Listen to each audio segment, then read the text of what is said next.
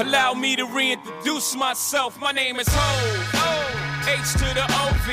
I used to move snowflakes by the OZ. I guess even back then you can call me CEO of the ROC. Ho, fresh out the frying pan into the fire. I be the music biz #1 supplier. Fly it in a piece of paper bearing my name. Got the hottest chick in the game wearing my chain. That's right, Ho, not DOC, but similar to them letters. No one could do it better. I check cheddar like a food inspector. My homie Strick told me, dude, finish your breakfast. What's good, everybody, and welcome to another episode of the Young Till I Can Tell Years podcast with your host, yours truly, Jai Shields, here on this Friday, January the 12th, a football Friday. It is indeed the year 2024. I was about to say 23. It's a wild card weekend, ladies and gentlemen. So lots to discuss along those lines. We are about to commence the first weekend of the 2023 NFL playoffs. 6 games coming up throughout the span of Saturday the 13th and Sunday the 14th, which we will dissect and preview and predict, along with your voicemails on all things NFL and even college football, as well as we'll get to a little bit later on in the program. I told you guys in the wacky 2-part episode that I did for you, throughout the span of this week, Tuesday through yesterday. I told you guys I was going to give you my 2 cents on the whole Peacock ordeal. I give you my commentary on that, and obviously I told you that I promised you that I would not let a episode go by without providing my Nick Saban commentary as he announces his retirement from coaching the great game of football, and that is where we will begin here on this afternoon show. Nick Saban, the greatest college head coach of all time, the greatest college football head coach of all time, announced earlier this week on Wednesday that he was retired at about the 5 o'clock hour, that he was retiring from coaching. I mean, we all know how great we all know how great of a head coach he is. I mean, the 7-time national champion, the guy won the NCC championship 9 times. He's got the record for the most weeks atop of the AP top 25 polls as any college football coach in the country. I mean, the guy is just an absolute legend. Legend in the sport of college football. There's no other coach quite like him. With you want to talk his personality, his how he conducts himself, how he is. I always looked at him as like the more what's the word I'm looking for? Charismatic and or talkative Bill Belichick. I mean, they're one and the same in terms of their standards for excellence and wanting their players to commit to excellence. And no one great player is bigger than the team. And it's about team, nailing and executing the basic fundamentals of the sport, knowing how to study film, knowing how to sit there, take notes, always wanting to strive to take the extra mile, just doing your job essentially, and that's the calling card for Belichick and for Saban, both of those two guys that coached together up in Cleveland in the 90s. But that's their mantra, do your job, just do your job. Belichick did it with New England. He will coach again, there's no doubt. Nick Saban, though, he will not. Looks like his days of coaching college football are numbered as of the news of his retirement. In his 28-year career, he has won 297 games. He's 297, 71-1. That comes out to an .806 winning percentage. He has won He's won 7 national championships, as we've discussed. 6 with Alabama, 1 at LSU. Over 20 years ago. He has in bowl games 16-7 record at Alabama. 16-7 record at Alabama. His record in his 17 seasons at Alabama, 206-29. That's an .877 winning percentage.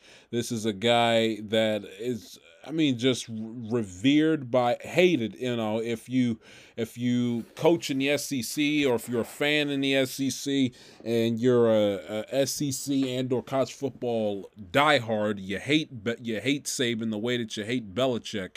But there's no doubt, there's no notion and nothing in question regarding his greatness, and observing and monitoring and knowing how great of a coach this man was throughout his entire career. He started as a Kent State graduate assistant and linebackers coach back 50 years ago in the early 70s at Kent State.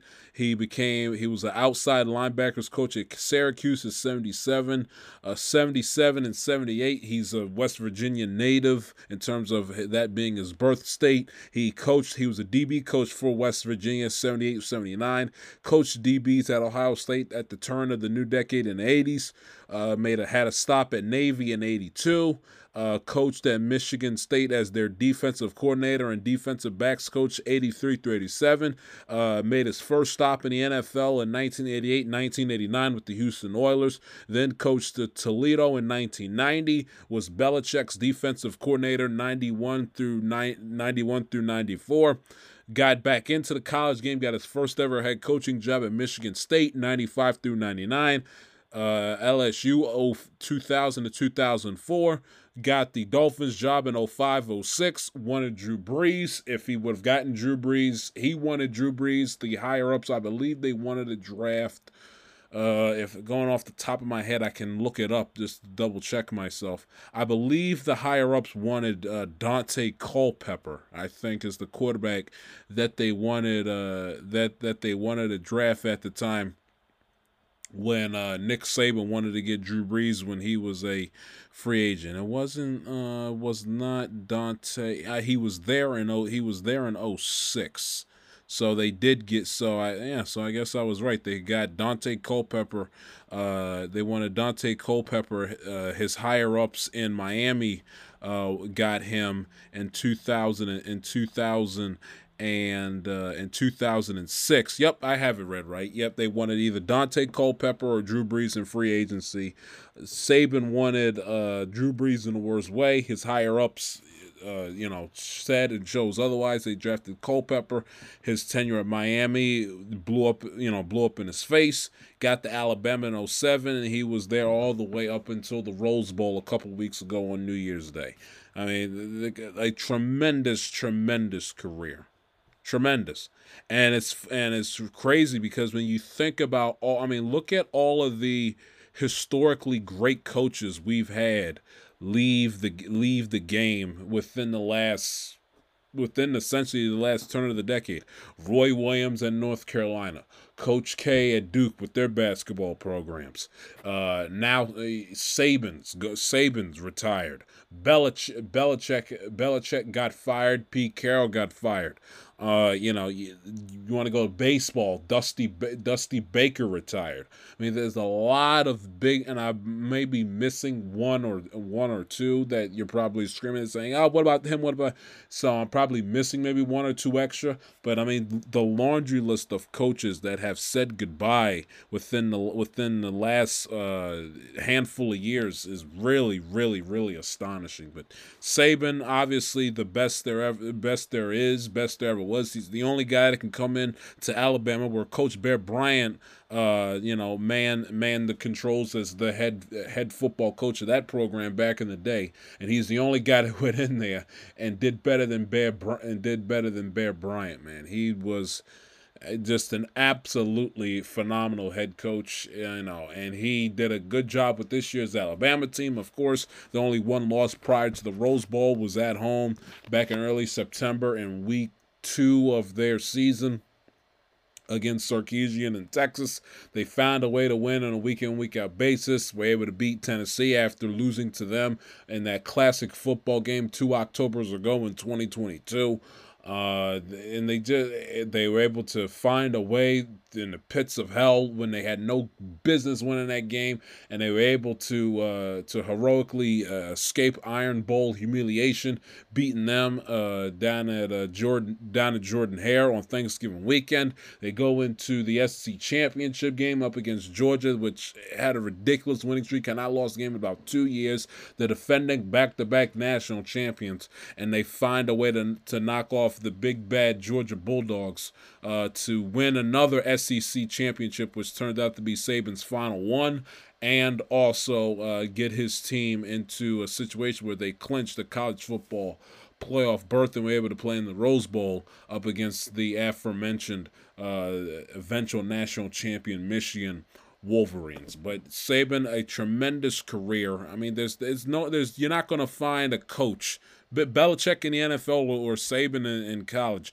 you're not going to find a coach that's going to come anywhere near to how great of a coach Nick Saban was. You're not going to find it. You're not going to find it. And I think, and I have the opinion, because the thing about college sports, especially now in the days of NIL and transfer portal, the thing about what helps college basketball and helps college football a whole hell of a lot is the names of the coaches.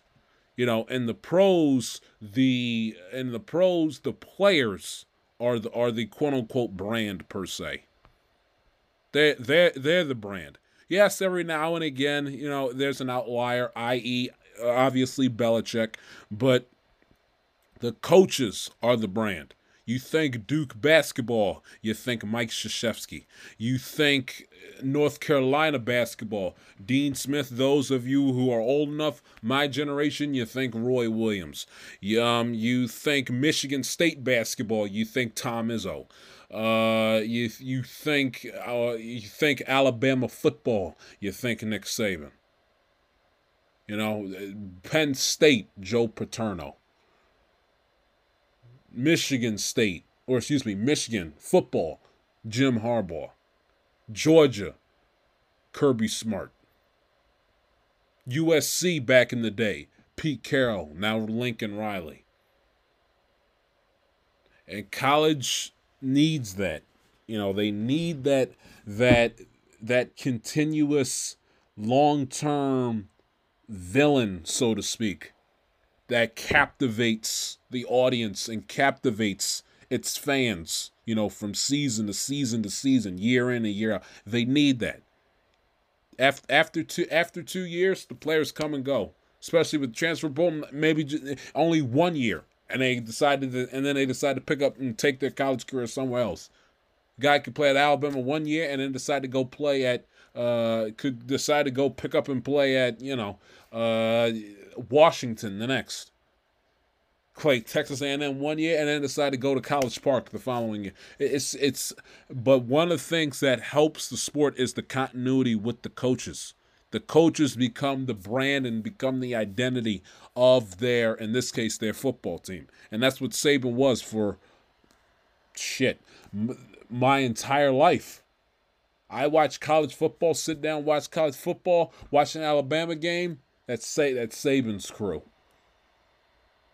The coaches for Auburn came and went. Coaches for Georgia came and went. The coaches for Tennessee came and went. Coaches for Michigan up until Harbaugh came and went. Ohio State came and went. You know, Urban Meyer. Now Ryan Day. Florida came and went. Steve Spurrier. Urban Meyer. They came and went. Came and went. But the one constant was there that America, you know, and they became that team like the Yankees, like the Lakers, like the like the Dodgers, like the the Patriots back in the Brady Belichick heyday. They became that team Duke basketball. They became that team that if you were a fan if you were a fan of a rival, if you were a fan of a team that competed against them on a consistent basis, you loved to hate them. And Saban was that guy. You know, and listen, he had his fair share of failures. He had his fair share. Obviously, the one that you know that you want to call this, you want to go to this year. You obviously can think about this year's failure to Michigan in the Rose Bowl. You can go back 2 years ago. They lost the national championship game. You can go 2016 when he suffered a national championship game defeat. You can go back to 2013 when they were the best team in the country. They went into the Iron Bowl 10 years ago, which we discussed for the 10-year anniversary at the time. Best team in the nation. They went into Jordan-Hare Stadium, got upset by the Auburn Tigers, allowed Chris Davis to take that kickback 109 yards to knock Alabama out of contention for the BCS championship, and won the SEC Western Division championship, and knocked Alabama out of having a chance to go to Atlanta to play for the SEC title. So every coach, Belichick, Saban, happens to the best of them. Every coach has that moment of heartbreaking defeat, heartbreaking disappointment. All the great ones do. All the great ones do. Outside of, really, I can't think of one. Riley had his moments. Trying to think. Riley had his. I'm trying to think. Baseball. Joe Torre, at least if you want to, the guys that, modern that people would know. Torre didn't, Torre has to live with the 01 World Series. Earl Weaver, when he was living, God rest his soul, had to live with the fact that the Orioles had a 3-1 lead on the 79 Pirates and they pissed it away. And we could be here all night dissecting Dusty Baker's postseason shortcomings, but it happens with the best of us, and Saban was no different. But the thing about him is that his teams were consistent, and you knew on a year-on-year basis, Nick Saban's teams were committed to one thing and one thing only, and that is winning. Yes, did he produce Pro Bowl / All Pro caliber NFL talent that got drafted into the NFL and became solid to great NFL players? Yes, that goes without saying. Any college coach worth their salt, you would think, would produce a handful of NFL talent that would graduate to the NFL and become good pros. But that's a given. Granted, yes, again, he had a crap ton of players, the Derrick Henrys of the world, the Julio Jones that went to the NFL and took over the Stephon, the guys that went to the National Football League and took off. He also had some guys that weren't so great in the NFL. I think Trent Richardson. I think Henry Ruggs was a hell of a talent, but he was his own worst enemy. Obviously, with the whole DUI thing when he killed that poor woman in the car crash 3 years ago. 2 years ago, 2021. 2 years ago. AJ McCarron wasn't some great NFL quarterback. There's a lot of quarterbacks that came through there were not great. Did not end up to be great pros. The most, best ones that he's had so far, Hurts and Tua.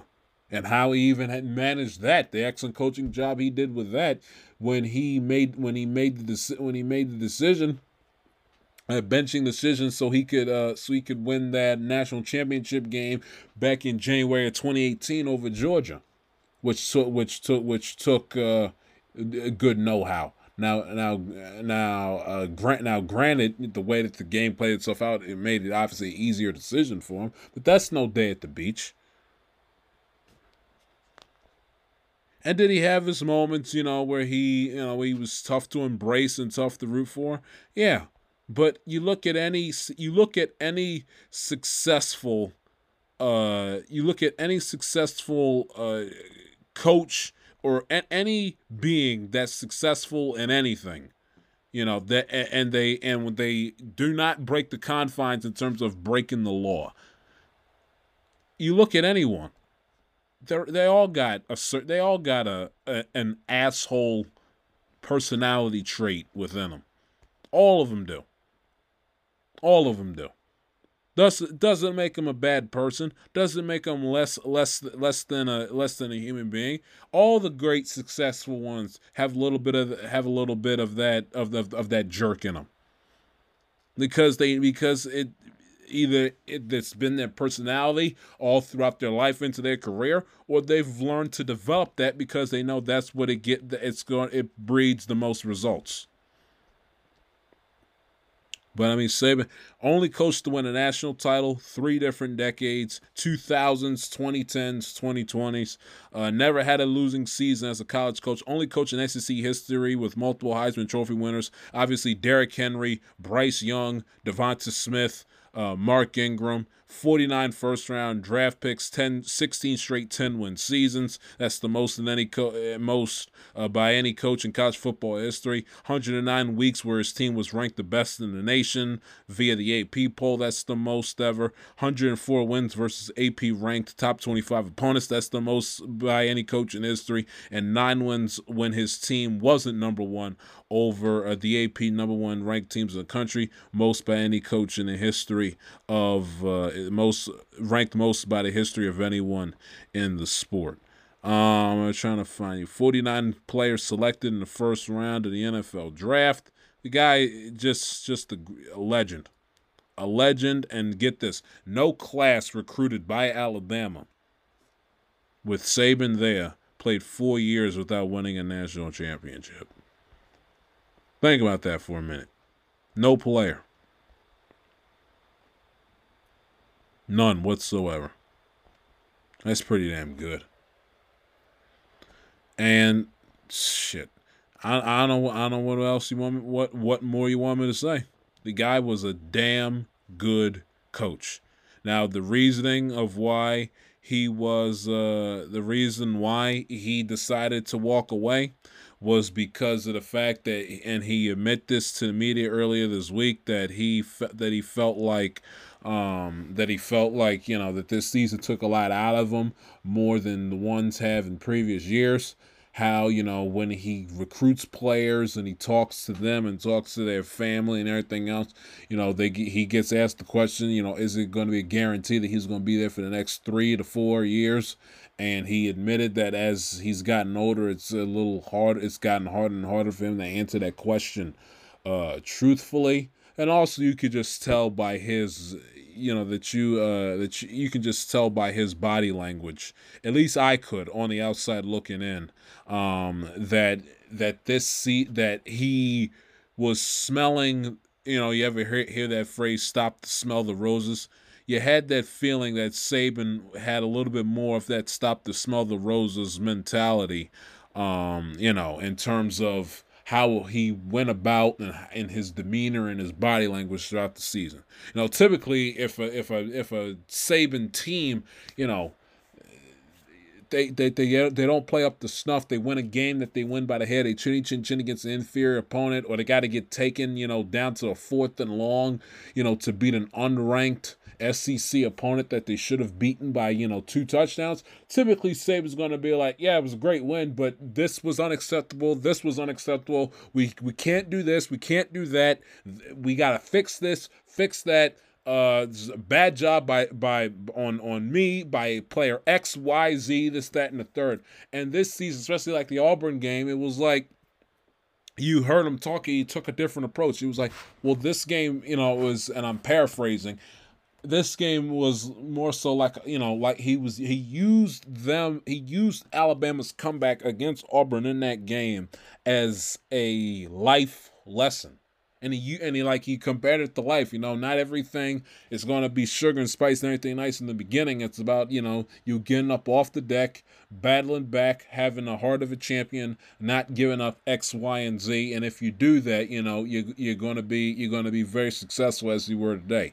And typically, Saban, at least from me listening to him talk to the media and seeing, and being a fan of college football, that's very un-Saban-esque, at least going off of previous history. So very, very. I mean, it's just he typically didn't talk like that, and you kind of, and even in the Michigan game, I didn't recall him, throwing a bunch of fits and temper tantrums and throwing crap, when they had issues with the snaps with the center, or him flipping out, when the snap was bad on their final play on a 4th and goal, and they decide to put the ball in Miro's hands to run up the gut, and he gets nowhere. I mean, you didn't see him, flip out and lose his mind. It's just, and like the active loud body language that you see, throwing the hands in the air, him snatching his headset off, slamming the headset down on the ground and standing there. I got a different feeling, different vibe from him this year. It kind of reminded me of Brady's body language and what was his first final game in the playoff game 2 years ago against Tampa. He was in Tampa against the Rams. How the only time you really saw Brady, have his usual fiery, outbursts was when he yelled at the ref when I think it was Von Miller, if I'm not mistaken, shoved and pushed Brady in the face, with his face mask, and he cut his lip, and he had a bloody lip for the rest of it. That's the only time I can recall. That's the only time in that game I can vividly remember Brady flipping out, and he flipped out at the referee Sean Ockley, and he got flagged for his first ever 15-yard penalty on sportsmanlike conduct. But that's the only time in that game. And remember, if you guys remember, the Bucs were getting their asses kicked in the first half. And typically, and you obviously saw it the way how he reacted the following season, how he kind of had a weird aura of calmness about him, which is very un-Brady like. And Brady is like Saban in terms. Brady's like Saban in terms of the aspect of them. They're Belichickian in their approach, but they're not Belichickian in terms of their demeanor and how they handle themselves on the side. Belichick, you have to push him and push him and push him and push him and push him till you see him, throw crap on the, throw iPad, slam the phone, go crazy. Unless he's yelling at the ref. I'm talking about with his own players, or him reacting to his team out there. You have to push Belichick in order for him to have a grandioso outburst, for the eyes to see on the sideline. Brady and Saban, it won't take much. They'll throw things. They'll throw their helmet, throw the tablet, iPad, scream, yell, cuss. Just go all out and throw a full-on tantrum. And I got similar vibes from Saban this year, and even in the Rose Bowl game, that was very uncharacteristic of him. You looked at, for years you looked at Saban and you didn't see an old man. You saw a man that was in his 50, 60-year-old man that was still young at heart, fire and brimstone, would still raise hell and yell at you and cuss you out to the cows come on. This year you kind of saw a little bit more, you saw Saban a little bit more tamer, gentler light, so to speak. At least from the outside looking in, that's how I saw it. He was a little bit more, he's a tamer Saban than he was in most years. Which I guess was a sign right there that the writing was on the wall for him to call it quits. On top of the fact you just knew that he just did not have the patience nor the talent, especially being in the coaching college football since the early 70s. You just going back again as his days as a grad assistant at Kent State, you just knew that he did not have the tolerance and not want to be bothered to basically work double time at his advanced stage and having to deal with NIL and transfer portals, with the transfer portal, NIL, and the potential for lack of consistent continuity. And he basically did not want to have to deal with what college basketball coaches have to deal with, and that's 80 to 90% roster turnover on a year in, year out basis. Yes, he knows guys can go to the NFL, but the transfers moving in and out, and basically the NIL becoming a huge incentive to get players to play for certain programs, he didn't want to deal with that. And quite frankly, when you've been involved in coaching college football for as long as he didn't have to. Didn't have to. Saw the writing on the wall, didn't try to fool himself. He decided to walk away.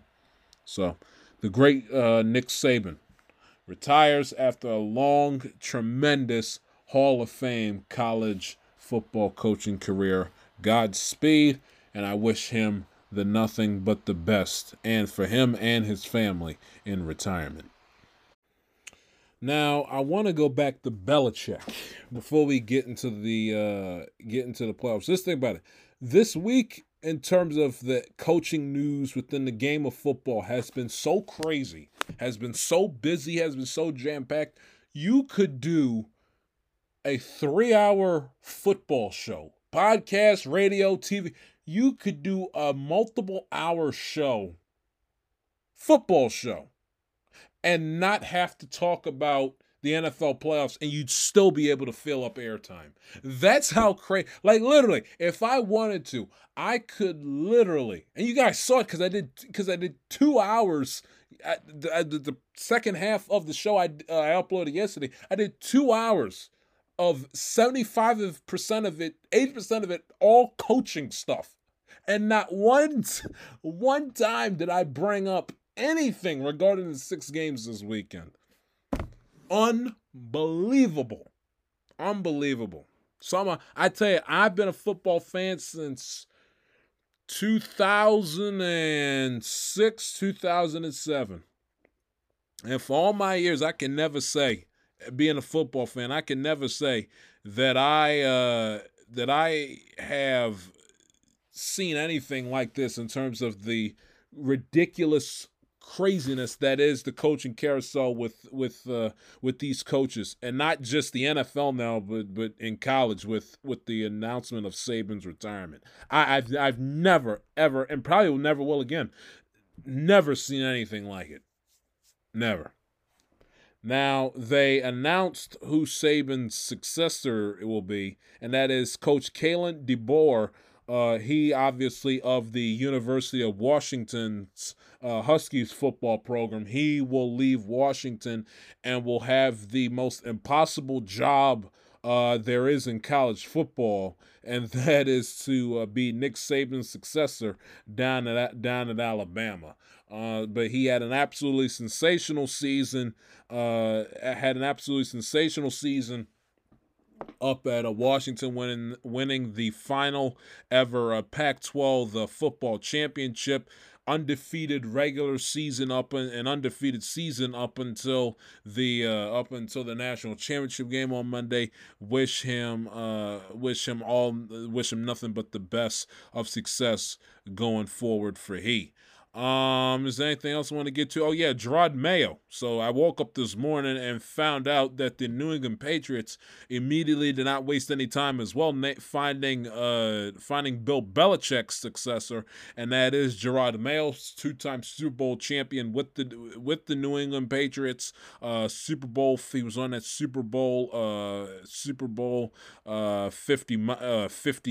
What the fuck am I talking about? Super Bowl 49 team for New England 10 years ago. He was there previously for New England. He was there. He was one-time Super Bowl champion. I apologize. He was only on that 2014 team. He was there from 2008 to 2015. So he only won the one championship back in the 2014 season.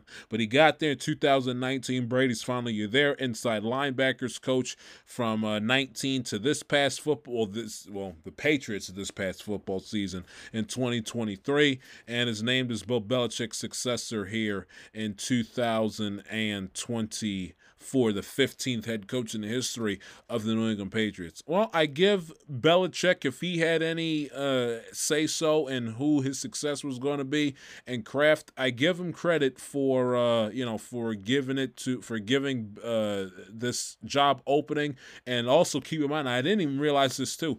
The last time the Patriots had not had to, the rules with the head coaching search had changed so much since the last time the Patriots, at least prior to the last 24 hours, had to look for a head coach. The Rooney Rule is now in effect that they have to abide by. the various amounts of new rule changes in terms of interviewing and looking for coaches that are on teams that are competing, whose teams that they're currently coaching are in the playoffs. It's different, and I got that when I was watching First Take on Thursday morning, and they had Adam Schefter on. I was like, oh yeah, that's right. There are some different rules that the Patriots got to abide by now that weren't there when they were looking for a head coach back in the early 2000s at the turn of the new millennium. But that is, I didn't pick up on that. But I give Belichick, if he had any say so, and I give the Kraft family credit for giving a job opening to, after Belichick was there for damn near 25 years, giving that job to a person of color, which we certainly need. You know, the league is over 70% black, and yet finding black NFL head coaches is few and far in between. So I give the Kraft family and Belichick, if he had his hands in it as well, to making sure that help increase the number of representation of black head coaches in the National Football League, and giving it to somebody on staff, that being Gerard Mayo, Super Bowl champion, former teammate of Tom Brady's, who played under Belichick and kind of gets the whole Patriot way mantra and everything else. Whether it's a smart move, I'm not sure.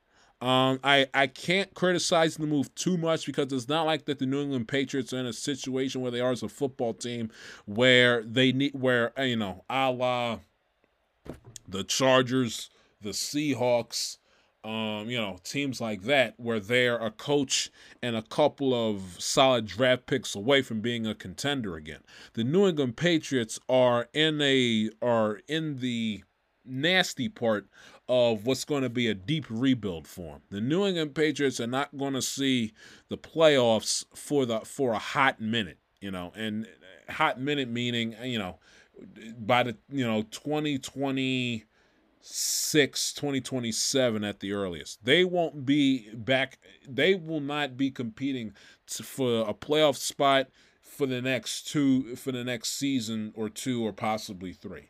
So it's not like that Mayo is going to be the guy that you have to worry about, can he go on the road in Kansas City, in Baltimore, in Cincinnati, and get through, or Buffalo, and take down the juggernauts of the AFC to get to a Super Bowl. The Patriots are not there yet. They're lacking talent, immense talent, especially on the offensive side of football, as we well know. It's a rebuilding team that's looking for a new identity, that needs a new franchise quarterback. I'm not going to be so quick and trigger happy to jump down the Patriots' throat for hiring a linebackers coach to be Bill Belichick's success when the team's going through a rebuild, and won't have to worry about evaluating and hiring and recruiting head coaches that can win them a Super Bowl, for the next for at least for the next five-ish years or so, because the Patriots are a long ways away from returning back to Super Bowl contention again. It's just, and it's excuse me, it's just the way it is.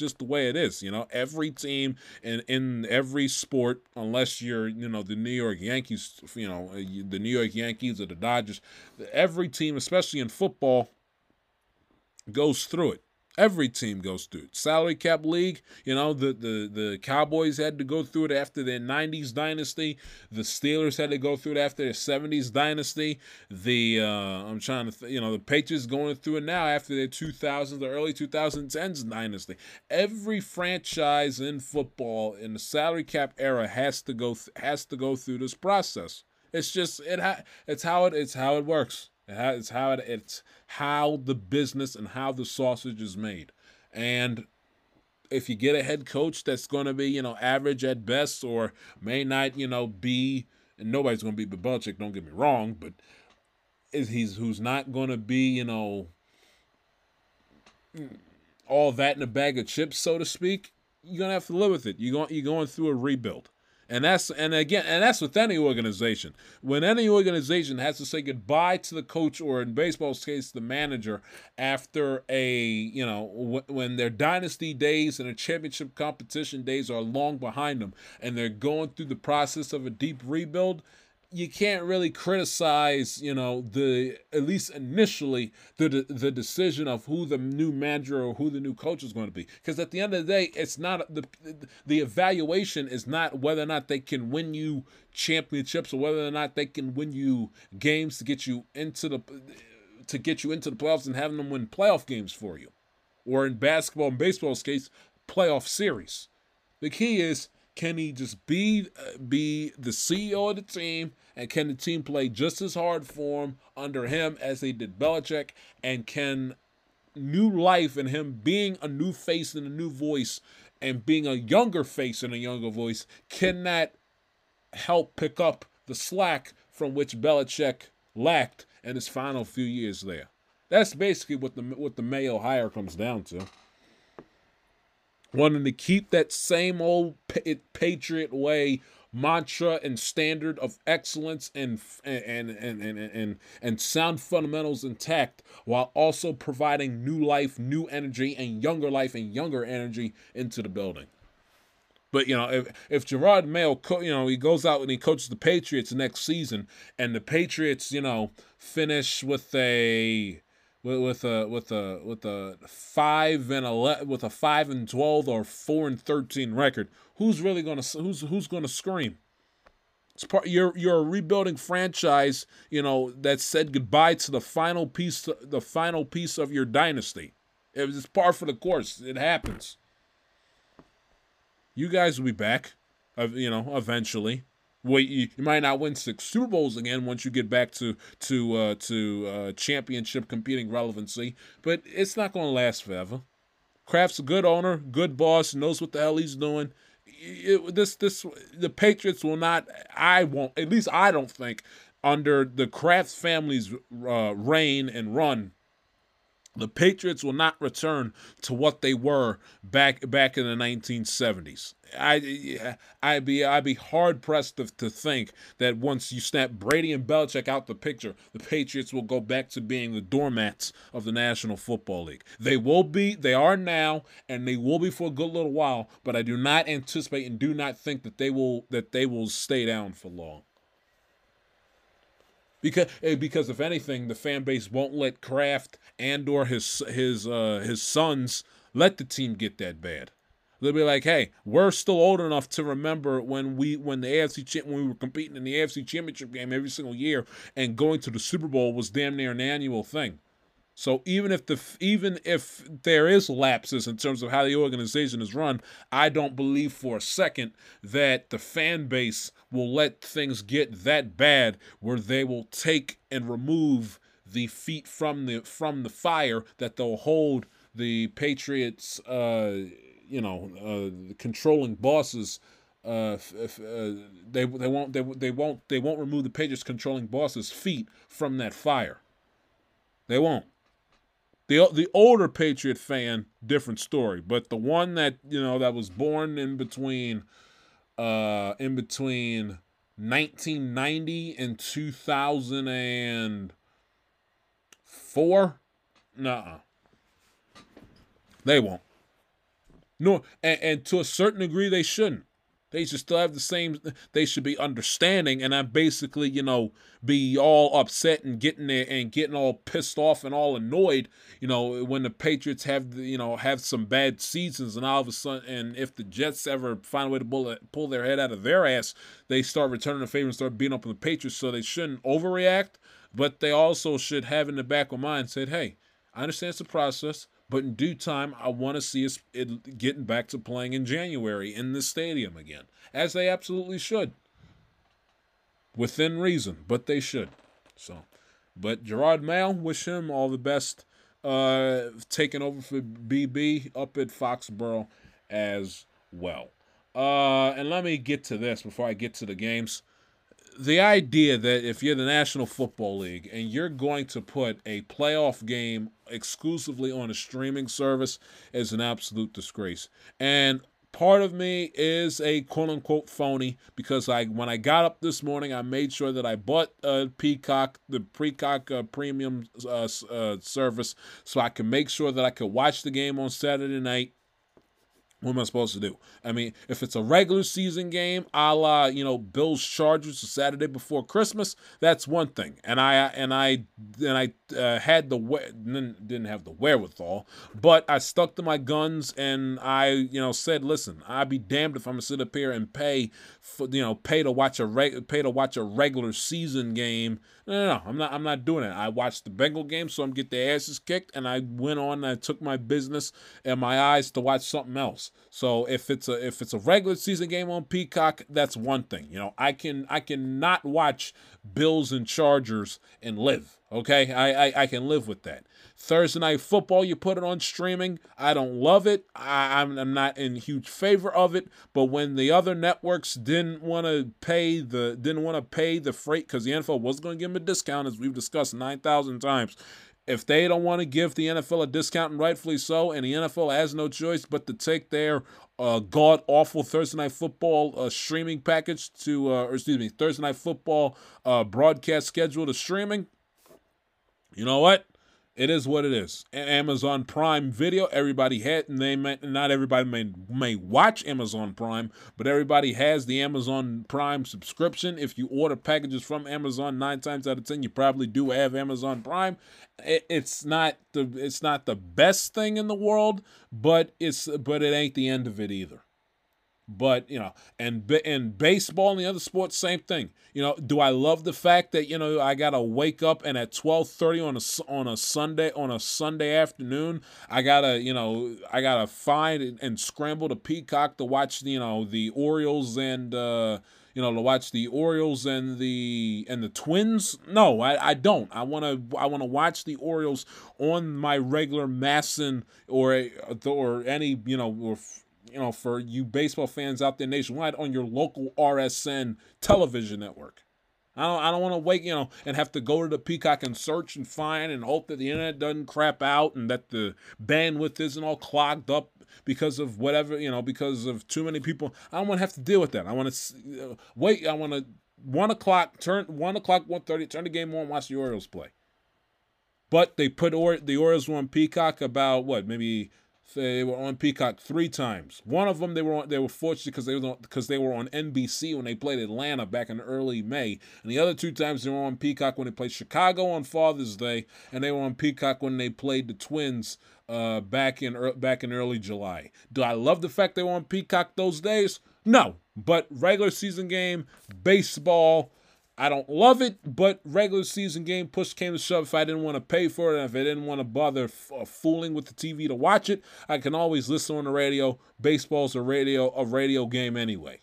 But if and even it's baseball, same thing with Apple TV. Do I love the fact that the Friday night baseball games during the summertime on Apple TV, and I gotta basically scramble on the very few smart TVs I do have in my house that's compatible and updated that carry Apple TV on it on its own? Do I love the fact I gotta scramble with that and I gotta fidget, because I don't want to hear that god awful broadcasting crew, and I gotta fidget and make sure I can sync up the radio broadcasts with the visual video that I'm seeing? Do I love that fact that I have to do that for the 5 or so times the Orioles are on Friday Night Baseball on that stupid Apple TV? No, but I deal with it and I do it because I'm an Orioles fan. It is regular season, and if push comes to shove, if I got something to do that Friday, when they were on Apple TV 2 years ago, on the 27th of May, the night that my brother graduated high school, I blew it off. Okay, I went to my brother's graduation. I blew off the game. They were in Boston that night, if I'm not mistaken. I blew the game off. Blew it off. Now, fortunately, I do have an iPhone, and Apple TV app is right there, so I didn't have to worry about going through the machinations at home watching it on TV. So, if anything, me being out made it easier to watch the game rather than me being at home. But you get the idea. Regular season baseball, I don't love it, but I'll tolerate it. NFL football, I'll blow it off. They put it on the Saturday before Christmas. Thursday night football, I'll stomach it. I have Amazon Prime. My dad has Amazon Prime. I have a PS4 that's got all the streaming apps on it. I got 3 smart TVs in my home that have Amazon Prime Video on it.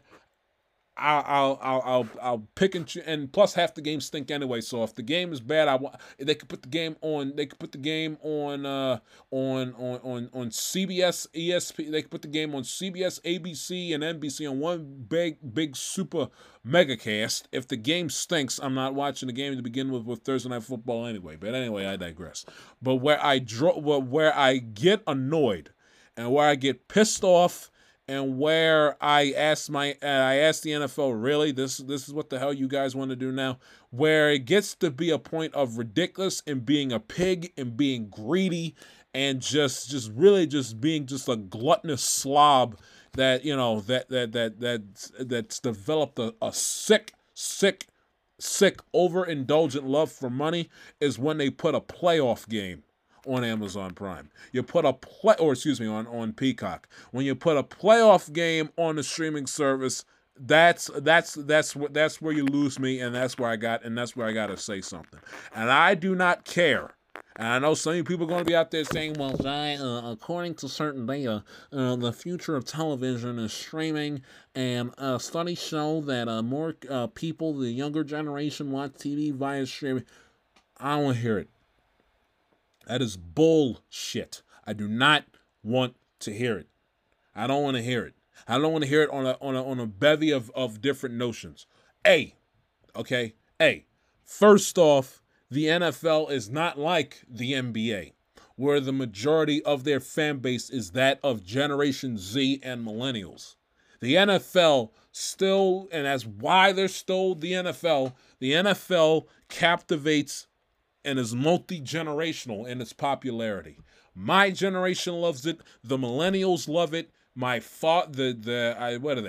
Gen X, that generation that was born from the mid 60s through the late 70s, that generation loves the NFL, and the boomers, the people that are born in Mad Dog's generation, and the ones that were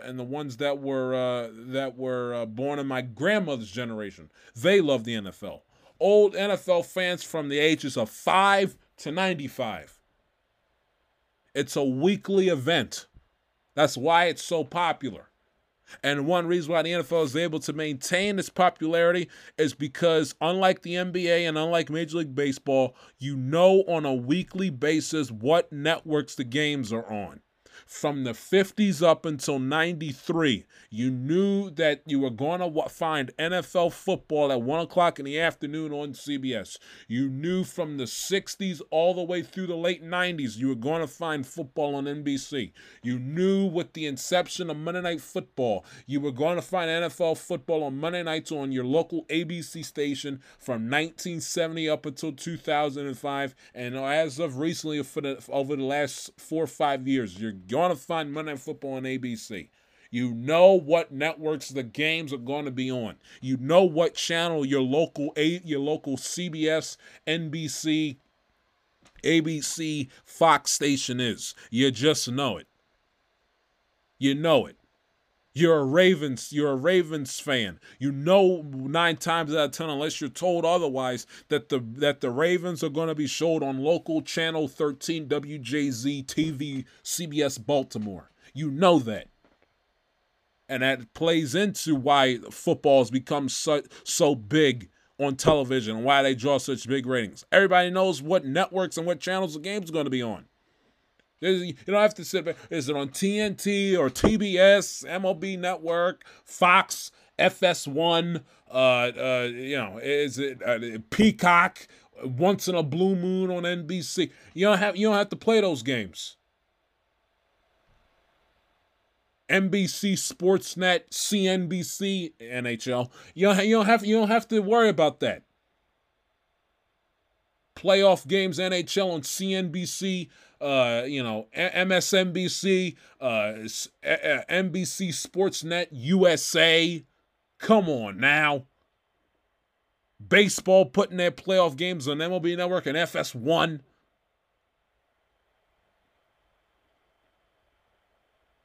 Come on.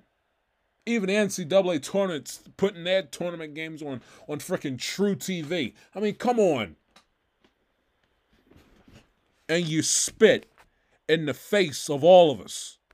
The ones that are part of my generation, the young fan such as me, and the older fan especially. The retired 73-year-old Kansas City Chiefs fan that lives in Wichita, Kansas, they don't live. And I understand the argument that you're going to be making. Well, Jai, in the local markets, you're going to be able to see the game on your local NBC station. Yeah, but for a team like the Kansas City Chiefs that spreads throughout the quote unquote flyover part of the country, there's no team in St. Louis. That's it. The only teams that you have in that middle of the country outside of the state of Texas is and Minnesota is Kansas City Chiefs.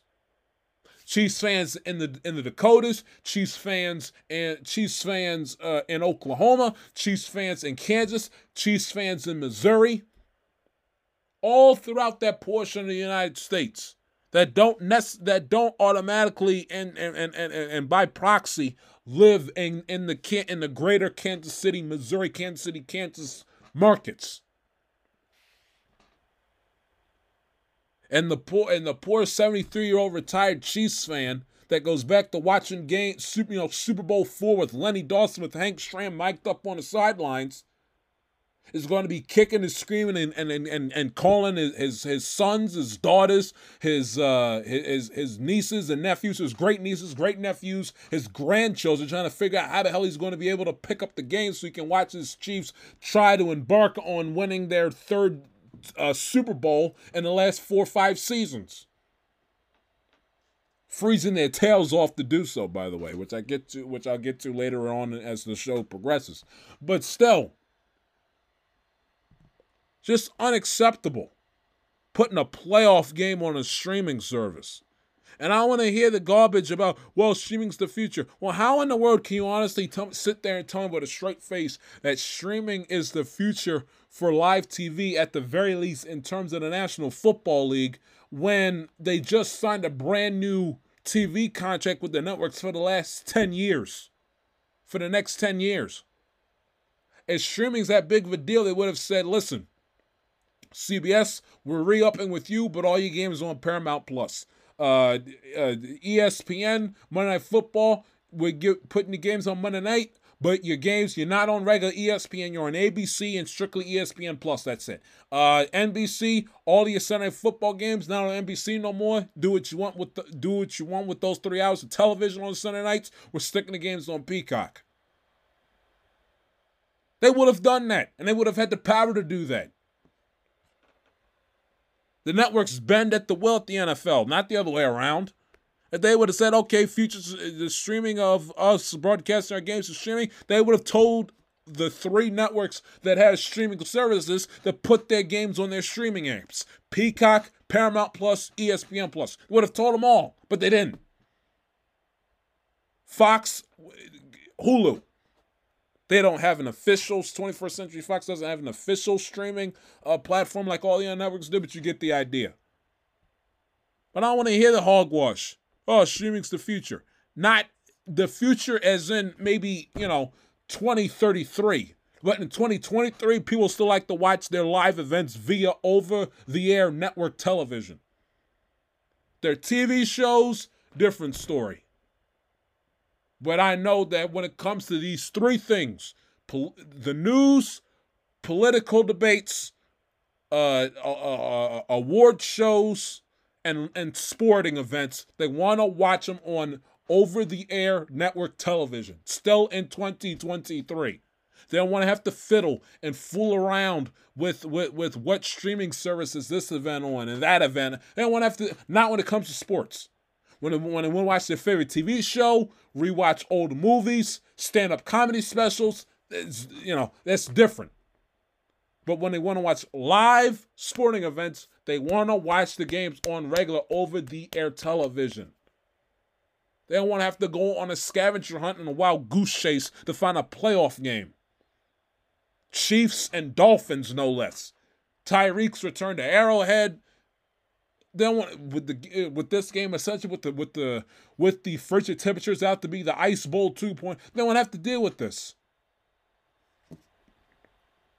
And yet the NFL for $110 million You do the math, that's $3.5 million per owner to stick that game on Peacock, which is a joke and an utter disgrace. And they know, the NFL, they know that within its fan base, we are a bunch of saps. We will put up with a crap ton of stuff because we love their product and are addicted to their product so much. They know that we will put up with them sticking a playoff game on Peacock. We'll put up with them. We'll put up with them sticking a playoff games now on Monday Night Football. We'll put up with the putting the Thursday Night Football games on streaming and Thursday Night Football being a thing in general. We'll put up with the expensive ticket prices. We'll put up with them stealing home games from local markets to stick the games out in frickin' Rio de Janeiro, Brazil, and in Munich, Germany, and in London. We'll put up with them pricing us out of the Super Bowl, especially if they have it in the extravagant cities such as Los Angeles and Las Vegas. We'll put up with it. And if any of us, me, you, anybody else out there listening, or all millions of us football fans out there had any guts, had any backbone, we tell the NFL literally with our viewership and with our money, we tell them all collectively, the NFL and NBC, we tell them collectively, go to hell, and we'd find something else to do on Saturday night. Watch a movie, take the kids out, go to dinner. We'd find something else to do with our Saturday night. We'll tune in to Sports Center or the NFL Network at about 11:30, quarter to midnight to catch the highlights and the post-game fallout after the fact. And it's the same NFL that has YouTube charging an arm and a leg for the Sunday ticket package. That, oh, by the way, also wants their handout for their NFL Plus subscription service too. I mean, you got to be kidding me. If you're the NFL, if you're Roger Goodell, haven't y'all made enough damn money? Seriously, haven't y'all made enough money? When is enough enough?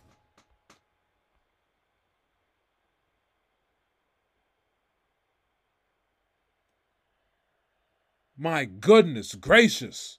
The greed. And I've said it once and I'll say it again.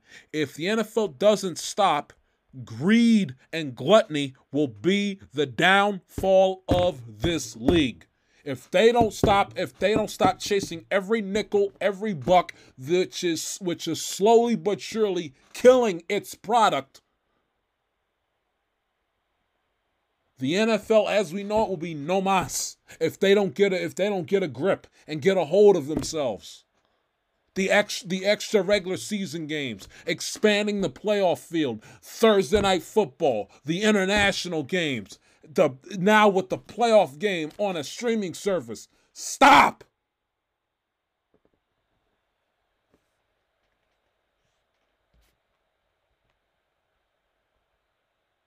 Enough's enough. So the Cleveland Texan game is good enough to be on NBC. The Ram Lion game is good enough to be put on regular over the air NBC. Why isn't this game? Why? Because you want to basically move the needle and boost your subscription and prove to the NFL that, yes, we can put more playoff games and more games on solely Peacock in the future? Why? Greed and the love of money. That's why. They'll stick Mahomes on there hoping that the damn thing will work. And us as fans were caught between a rock and a hard place. And a jam sandwich. We want to watch the game. It's a playoff game. We've been there through 18 weeks. Why wouldn't we watch a playoff game, especially one with Mahomes in it? Yet in the back of my mind, we low-key don't want to watch the game so they don't get any ratings. So come next season, the NFL will think twice before they decide to put a playoff game on that stupid streaming service.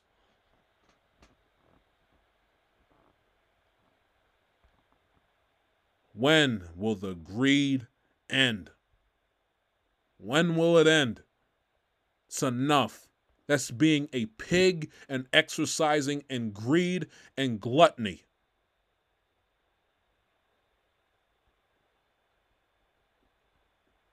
It's got to stop.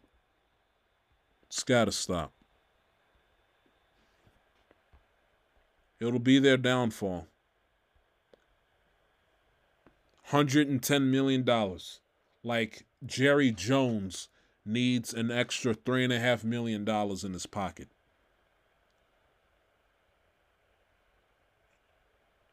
Why don't you take that $3.5 million and maybe help the homeless problem in this country?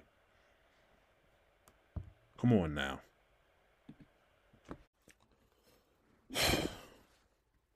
We move things along.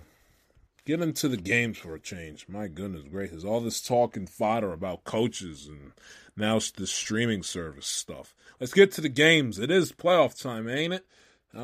We only got 1, 2, 3, 4 more Sundays of NFL football left. Three where you have more than one game on the one day. Not obviously counting Super Bowl Sunday. Let's get right into it. With the game that will kick things off, will kick the festivities off on Saturday afternoon, and that being this game with the Cleveland Browns and the Houston Texans. Did you guys know that Joe Flacco is undefeated in the wild card round? You can look it up. Joe Flacco, undefeated, never lost in the wild card round in his entire NFL career. You have that. And then you have the Houston Texans, who, granted, are injured to hell and back, but it doesn't matter because C.J. Stroud is playing at an elite level that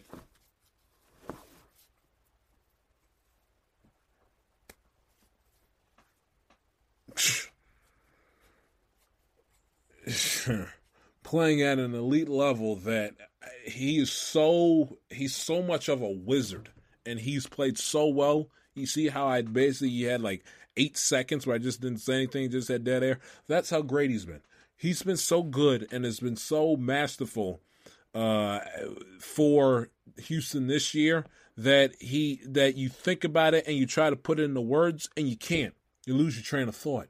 Because that's how good he is. I mean, you think about it, and boom, C.J. Stroud's made another great play in your head. He has played absolutely phenomenal for the Houston Texans this season. You have really, and this is a matchup between two coaches that I think, at the end of the day, are going to be your 1-2 candidates to win Coach of the Year this season. Kevin Stefanski and the job that he's done with 4 different starting quarterbacks and finding a way for his team to not only win over double digits, but to make the playoffs as the 5th seed, not the 7. And for this team to continue to play as hard and as physical and as impassioned as they've been, despite every wrench that's been thrown in their direction throughout this entire season, whether it's with Deshaun Watson injuring his shoulder, having to go from backup to backup to backup. Who can obviously forget Nick Chubb with the gruesome knee injury he suffered in the Steeler game back in September. I mean, and the team they have not wavered. They have not wavered. And they have believed in themselves, believed in each other. Amari Cooper has done a sensational job stepping up in Nick Chubb's absence, especially within the last month or so. David Njoku's been Joe Flacco's right-hand man. It's been a safety blanket ever since he took the reins as the starting quarterback. The defense is still solid. Jim Sports has done a hell of a job coaching that defense for him this season. And this is really a game where, at least in my opinion, just looking at it objectively, it's a game that no team, you look at it and you say to yourself, no team deserves to have their season end come 7:30, 7:45-ish tomorrow evening because of how great of a season that they've had. Despite all the odds, despite all the obstacles, I mean, here it is. The Houston Texans a short year ago were among the laughing stock of the National Football League. And we were all criticizing them and really ridiculing them. Oh my God, what have they done? They ruined their own tank. They won't get the number one pick in the draft. They won't have an opportunity to draft Bryce Young. And little did we know, them not having the ability to draft Bryce Young has been a blessing in disguise because of what C.J. Stroud has done for them this season. Now, they played each other back on Christmas Eve, if I remember correctly, and that was the game where Amari Cooper Joe Flacco and Amari Cooper just made NRG Stadium out to be their personal practice field. They had a sensational day in their 36-22 victory back on Christmas Eve. Cooper obviously had a big day, 11 receptions, 265 yards, caught 2 touchdown passes. Flacco 368, threw for 3 touchdown passes. I think the key for this game, for the Cleveland Browns in them winning it, is the ability. First of all, I want to see if Cleveland can run the ball. I want to see if they're, even without Nick Chubb, obviously, I want to see Cleveland see if they're going to make it a point of emphasis to run the ball in a form of fashion to keep Houston honest, because they threw the football 44 times on Christmas Eve and they only ran the ball 30 times. So I'm looking to see if Stefanski will throw that wrench into not necessarily a wrench into the game plan, but if he will keep that element of surprise in play with looking to run the football a little bit more, especially considering the big night Jonathan Taylor had last night in the Week 18 finale against Houston, where he was the best player on the field offensively for Indianapolis, and he ran for 188 yards on 30 carries. I want to see, and they haven't been as good of they have not been a solid, they have not been a great defense, I should say, against the run this season, especially highlighted by their performance again when they allowed Jonathan Taylor to roam free at Lucas Oil Stadium on Saturday. So I want to see if Cleveland can somehow, I understand, not play scared and all of a sudden hide Joe Flacco when he's played his ass off the last month and change. But will they keep an element of surprise in terms of making sure that the run game is at least there for Houston to respect and game plan against defensively? That's what I want to see. And in terms of Houston, some jitters. Because, listen, and they're playing with house money just like Cleveland's playing with house money. But Houston is the home team. It's the second time they've played each other in the last 3 weeks. And C.J. Stroud, the rookie quarterback, first go around at this. D'Amico Ryans, first go around at this with him as well. Stefanski, albeit a small sample size, he's coached in the playoffs before. Joe Flacco, obviously we don't need to go through his rap sheet because he played in the playoffs every single year for the Ravens from 2008 up until their Super Bowl championship season in 2012. So playoff football, especially playing it on the road wild card weekend, this isn't anything that's foreign to him. So, and again, like we discussed with discussing Joe Flacco, throughout this renaissance run that he's been on with Cleveland, he's playing with house money. What the hell does he have? What the hell does he have to lose? Go back to being a dad sitting on the couch and carpooling his kids to school every day? What does he have to lose? His legacy and what he's accomplished at the National Football League, especially in terms of his playoff legacy, that's already defined. The only thing Joe Flacco can do is build his legacy. He can't take anything away from it or kill it. Meanwhile, Stroud, franchise quarterback, first-round draft pick, this is going to be his first, big litmus test to really determine if this guy can be that guy. What we thought Deshaun Watson was going to be for the Texans when he got drafted. Can you see C.J. Stroud taking the Houston Texans to a Super Bowl, and can he be that guy that can get the city of Houston their first ever Super Bowl championship? Now, no one's going to kill him or Ryans if they lose this game, but in terms of like the long-term level of expectations for this organization, this game is the first.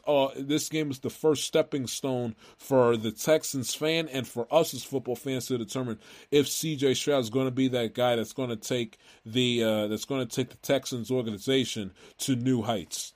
He's taken them to new heights already through his first 17 games in the league. But can he take them to new heights and exceed expectations come January?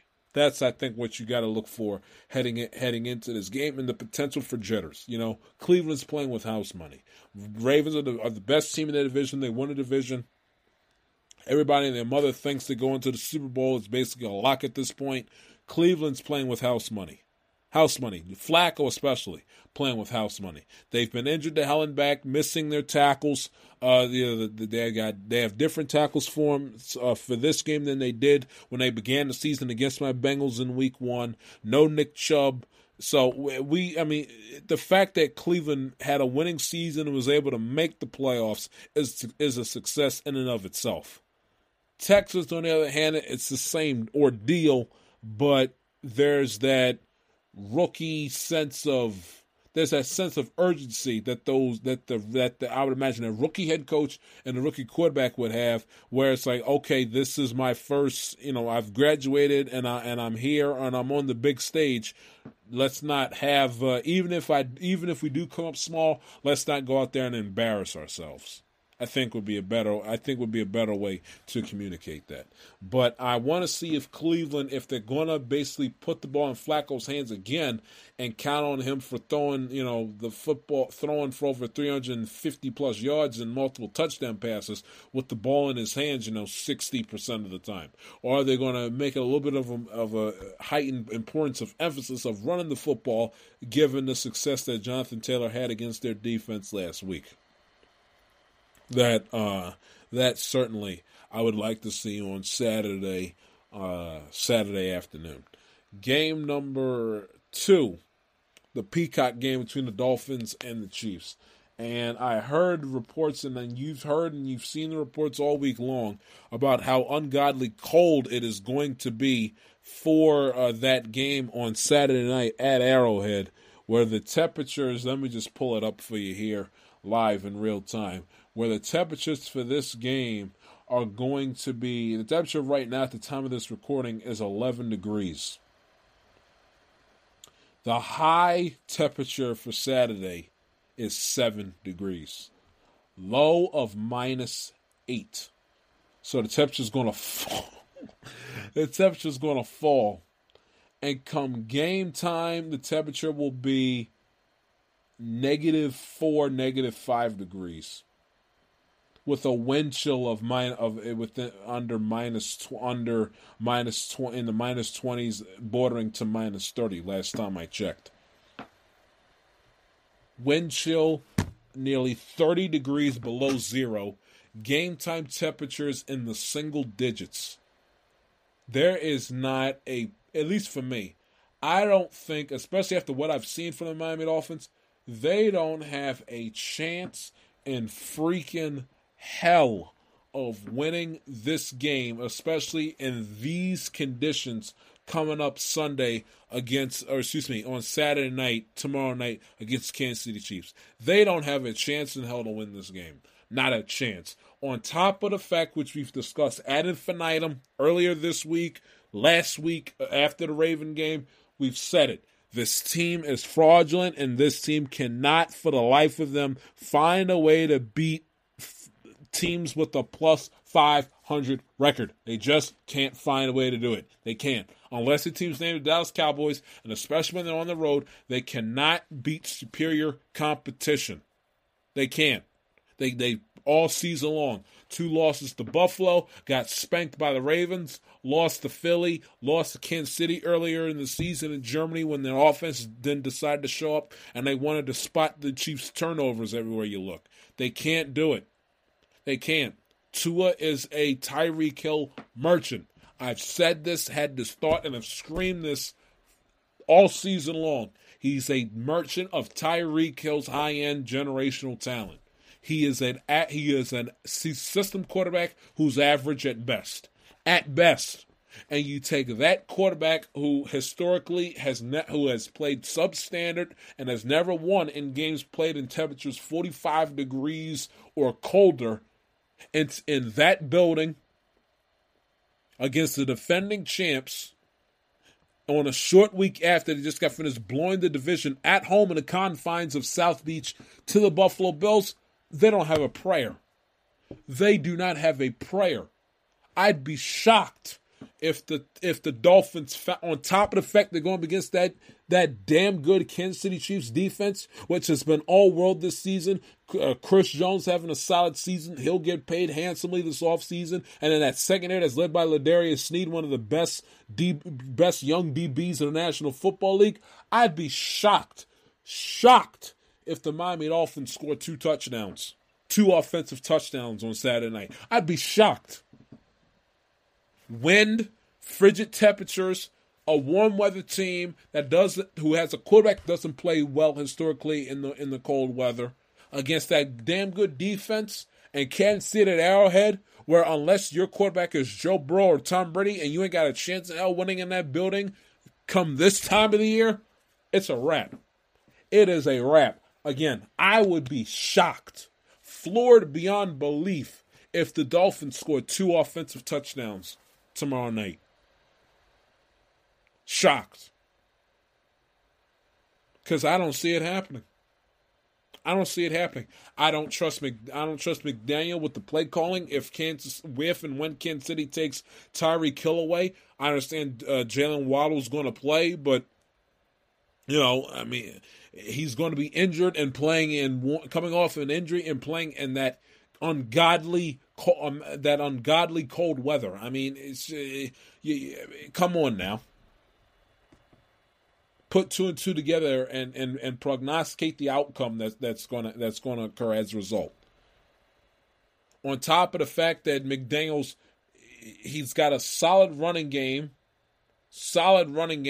but at times he likes to take the ball out of his running back's hands and put the ball into his hands, which we all know, as history has told us, it results in bad news. So you take all that into the equation. On top of the fact, on Kansas City's side of things, they got a damn good running game. Yes, it's going to be cold and the receivers can't catch when it's 80 degrees. They're not going to be able to catch when it's minus 30 below zero. But I don't think it's going to be a problem because they got a damn good defense, home field advantage, Patrick Mahomes is their quarterback, and they got a good running game. Here's what you need to do if you're the Kansas City Chiefs, if you're Matt Nagy, and if you're Andy Reid. Here's your game plan.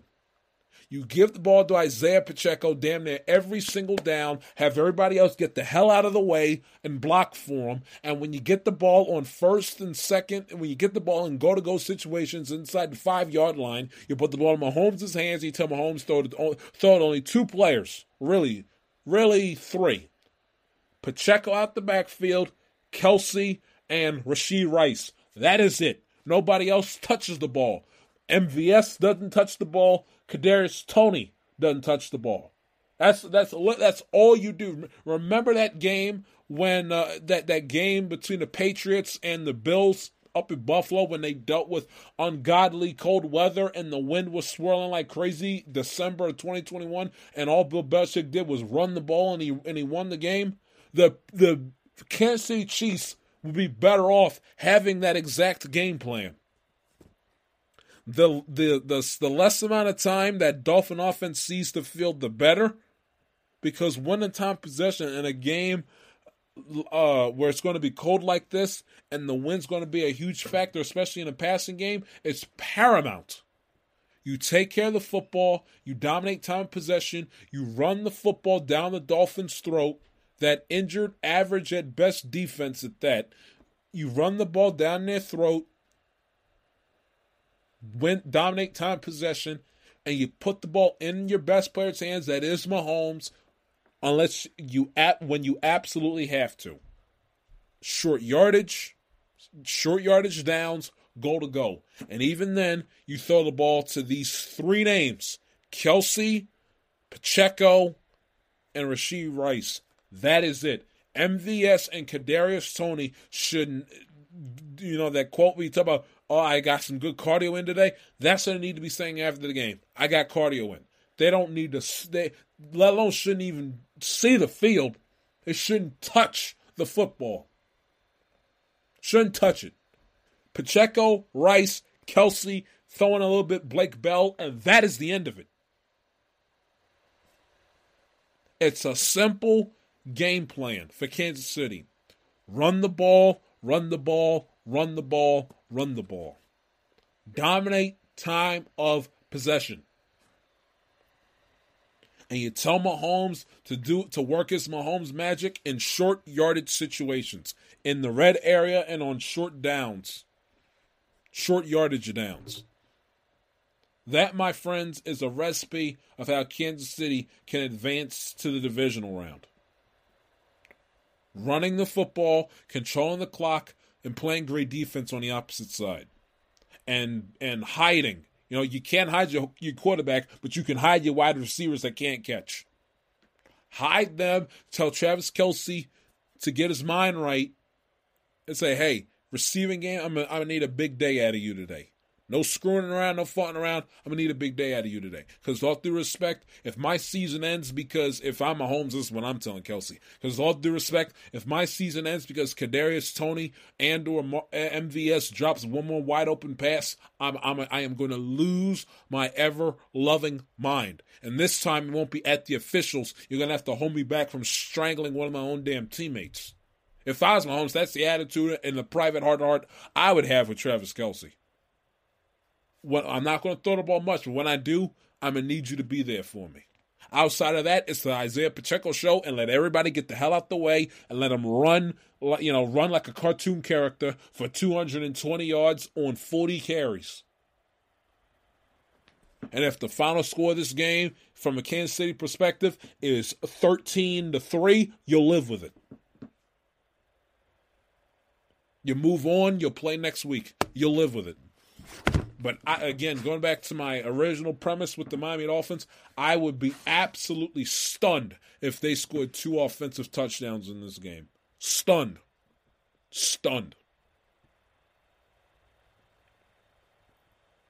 And I know especially that, and if there's even any extra motivation on top of the given for Kansas City, Tyreek Hill is back at Arrowhead. First game back at Arrowhead, and it's a playoff game. And you just know Steve Spagnuolo is going to be like an evil mastermind of a genius. Is going to be like, hey, this is how you stop Tyreek. You do this, that, and the third. You line up against them on downs 1 and 3. This is how you line up on second down. This is how you line up in short yardage. This is how you line up when you match up 1-on-1 in the red zone with no help. This is how you match and you line up when you have help over the top on 2nd and 7. He is going to break down every single last one of Tyreek Hill's tendencies down to a T. Which is another reason why I don't think Miami will have a big game and why I think they'll lose. Will Kansas City hang 50 points on them? I don't anticipate it. But will they shut down and dominate the Dolphins for 60 minutes? I 125% think that they will. It'll be a good old-fashioned defensive slugfest where the name of the game is running the football and dominating time of possession. I got a funny feeling it's gonna be one of those games. And the Dolphins are not gritty enough and are not tough enough to withstand a game like that, especially in those conditions coming up in Kansas City tomorrow night. I just don't see it. I would be floored if Kansas City somehow got upset by Miami at home tomorrow night. Would be absolutely flabbergasted if they lost. They're 4.5-point favorites. My opinion might as well be 9.5. I'd be flabbergasted if the Dolphins score 2 touchdowns, let alone win this game. They don't, in my own opinion, they don't have a chance in hell on winning this football game. Not a chance. Not one. Pittsburgh Steelers, Buffalo Bills go to Sunday's action. This is a game where I think it's just going to be a big waste of time. And I tell you something right now. We've discussed Belichick. I don't care about him beating up on the Patriots, beating up on Buffalo for 20 years. I could care less. If I'm the Pagulas, I am getting on. If McDermott finds and invents a way, along with Josh Allen, with him being reckless with the football, but if Sean McDermott has another one of his harebrained, idiotic, asinine, brain-melting moments that send Buffalo home and enables, I should say, them to get upset by the 9-point underdog Pittsburgh Steelers, sans TJ Watt, Sean McDermott might as well not even go home, don't even meet with the media in the press room after the game. He might as well take an Uber from the stadium to the edge of Niagara Falls and jump off into the water or fire himself out of a cannon into his home and not even bother to come back to work. Because if he and the Buffalo Bills somehow, some way lose this game and blow this game and somehow lose to this anemic, inconsistent football team known as the Pittsburgh Steelers, quarterbacked by Mason Rudolph, this should be hell to pay. And if I'm the Pagulas, I could care less that my fan base hated him for 2 decades, and I could care less what he accomplished in New England. I'm picking up the phone, and I'm calling Bill Belichick to see if he wants to be the head coach of my football team. If McDermott fouls this up, or if McDermott fouls up a second-round playoff game against Houston or Miami or Kansas City. I'm picking up the phone, and I'm calling Belichick. Now it's playoff time now. Yes, he did a good job, 6-6 after Thanksgiving. The heartbreaking loss to Philadelphia got this team to not only end the playoffs, but they stole the division from Miami. I get that. You get a nice golf clap. It's a what have you done for me lately business. And when you're in playoff time, it's almost as like what you do in the regular season matters more so than it does. Oh, no, it's not. It's to the point where what you did in the regular season is low-key irrelevant. It's about what you do in the here and now. And the measuring stick we're going to hold Sean McDermott to is not necessarily what he did in the regular season. It's what he's done in postseasons past. Getting his team getting punched in the face in the 2020 AFC Championship game against Kansas City. The 13 seconds in the divisional round against them the following year. And then on top of them getting punched in the face by my Bengals at home in a snowstorm the following season in the divisional round last year. That's going to be their measuring stick. And if they get punched in the face or if they play a close game and McDermott is the reason why they lose because he can't either manage the game clock or can't count or decides to squib kick with 15 seconds or so left when Kansas City or in this case either Pittsburgh or whomever only needs a field goal to tie the game or win it, and he does so and he pulls that stupid crap again, he deserves whatever fate comes down the tailpipe after the fact. And if it means he's out of a job, he's out of a job. No tomfoolery with McDermott and Buffalo no more. If you're not going to get to the Super Bowl, not even win it. If you're not going to at least get to the Super Bowl this season, when are you going to get to it? No Cincinnati, Jacksonville's out of the picture. When are you going to get Kansas City? Is not as good and is not as of a well-rounded football team this year than they have been in seasons past, and they're the 3 seed, not the 1. When are you going to get to the Super Bowl? If not now, Buffalo, when? So go ahead and screw up and play with your food, play down the competition, and keep Pittsburgh in this game and screw around and find out and lose to this mid-football team in Mason Rudolph and see what the hell is going to happen in terms of the noise you'll hear after the fact. From not just from your own fan base, but from me and every other football fan and opinionist and analyzer with a microphone. Wait and see what they're going to have to say. Go ahead and play around. I dare you. I dare you. They should go into this game not fooling around, punch Pittsburgh in the face and win this game going away 38-3 and go ahead, be gone with it like Justin Timberlake and move on to the next round. Because they played around with their food last year, wild card weekend against Miami, when they started a third-string quarterback in Skylar Thompson, and that game was a one-possession game, and Miami even had the lead, if I'm not mistaken, at one point in the second half, which was unacceptable then, and if it happens again and it repeats itself a year later, it'd be unacceptable now. You're a better team than Pittsburgh, got a better quarterback, better roster, 1 through 53. Find a way to beat Pittsburgh and do it quietly to the point where I'm bored stiff, counting down till 4:30 for Cowboys and Packers. Steelers and Bills game number 3. Game number 4, Packers and Cowboys. This is a game, and this is another team that's got the other 2 seed that's got the pressure on them. That, if they somehow get upset, by an inferior football team, they should be held to pay. The Dallas Cowboys, same goes for them too. They allow, and again, I can see the headlines, I can see the conversation topics on sports television now. Dak Prescott throws for 400 and something yards, 3 touchdown passes, and yet the Dallas Cowboys fall short and lose the game 38-31. I can see it as sure as I'm sitting here talking to y'all. I can see it. Let the Dallas Cowboys screw around and lose this game. And not only is the pressure obviously not only on Allen for the Bills and Prescott for the Cowboys, it's also, like with McDermott with the Bills, the pressure's on Mike McCarthy. Bill Belichick's waiting in the wings. Mike Vrabel's waiting in the wings, along with Pete Carroll. 3 coaches, 2 of them with Super Bowl championships. Belichick's got 6. His resume stands on its own.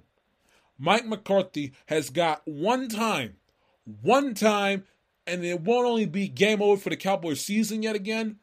If I'm Jerry Jones, I am firing him before the night is out. I'm firing him so fast that they have to lead with it for the Toyota halftime of Rams-Lions Sunday night. I'm firing him so fast. Lose to Jordan Love and the Green Bay Packers on Sunday. And again, he is so heinous with how he coaches and his piss poor clock management and his lack of situational awareness during these games in terms of his play calling that, again, Dak Prescott can throw for 500 yards and have a complete percentage of 77 to 80% and throw for 5 touchdown passes and have a perfect passer rating.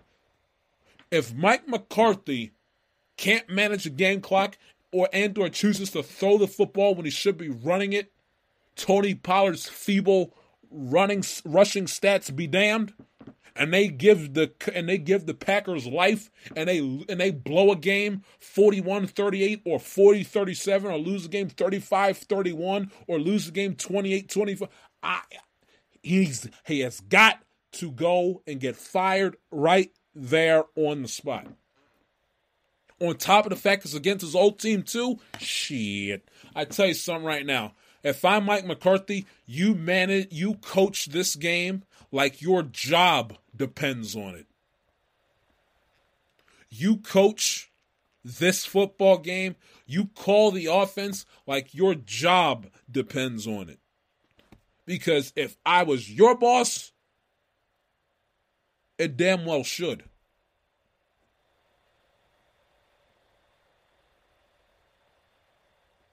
You're a better team than the Packers, better roster 1 through 53, better quarterback, better offensive weapons, better players on defense with a better defensive coordinator. Find a way to win the football game. No self-inflicted mistakes with the laundry on the field every single 5 seconds, offside, neutral zone infraction, illegal contact, holding, false starts, pass interference. None of this. Dallas, you talk your crap, you puff your chest out. The Ashley Nicole Moss of the world, the Dallas Cowboys are going to win the Super Bowl. They're going to go to the Super Bowl. You're pounding the table, you're pounding the fist. The JBs, the Skip Bayless of the world, how about them Cowboys? Well, how about them Cowboys go out there and kick the Packers' ass on Sunday? Because if you don't, I don't want to hear a lick, and I'm going to come back for y'all asses, and you won't be able to hit the end of me. You're a better team than the Green Bay Packers. Go out there and prove it. Dak Prescott, take care of the football. Mike McCarthy, coach like you have a clue. And if the game is tight in the second half, defense, find a way to get a stop.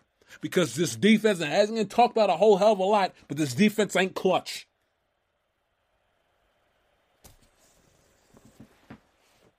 They're not clutch.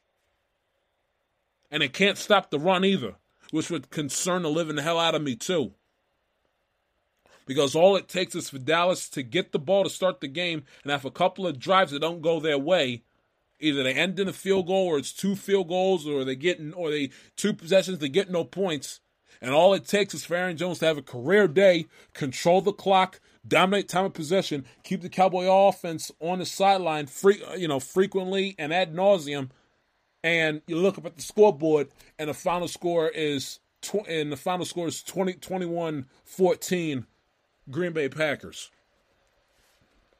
So the Dallas Cowboy defense, on top of being clutch and find a way to get a stop if their season is taking in the balance, they gotta be able to stop the run. Because Aaron Jones is on a little bit of a hot streak.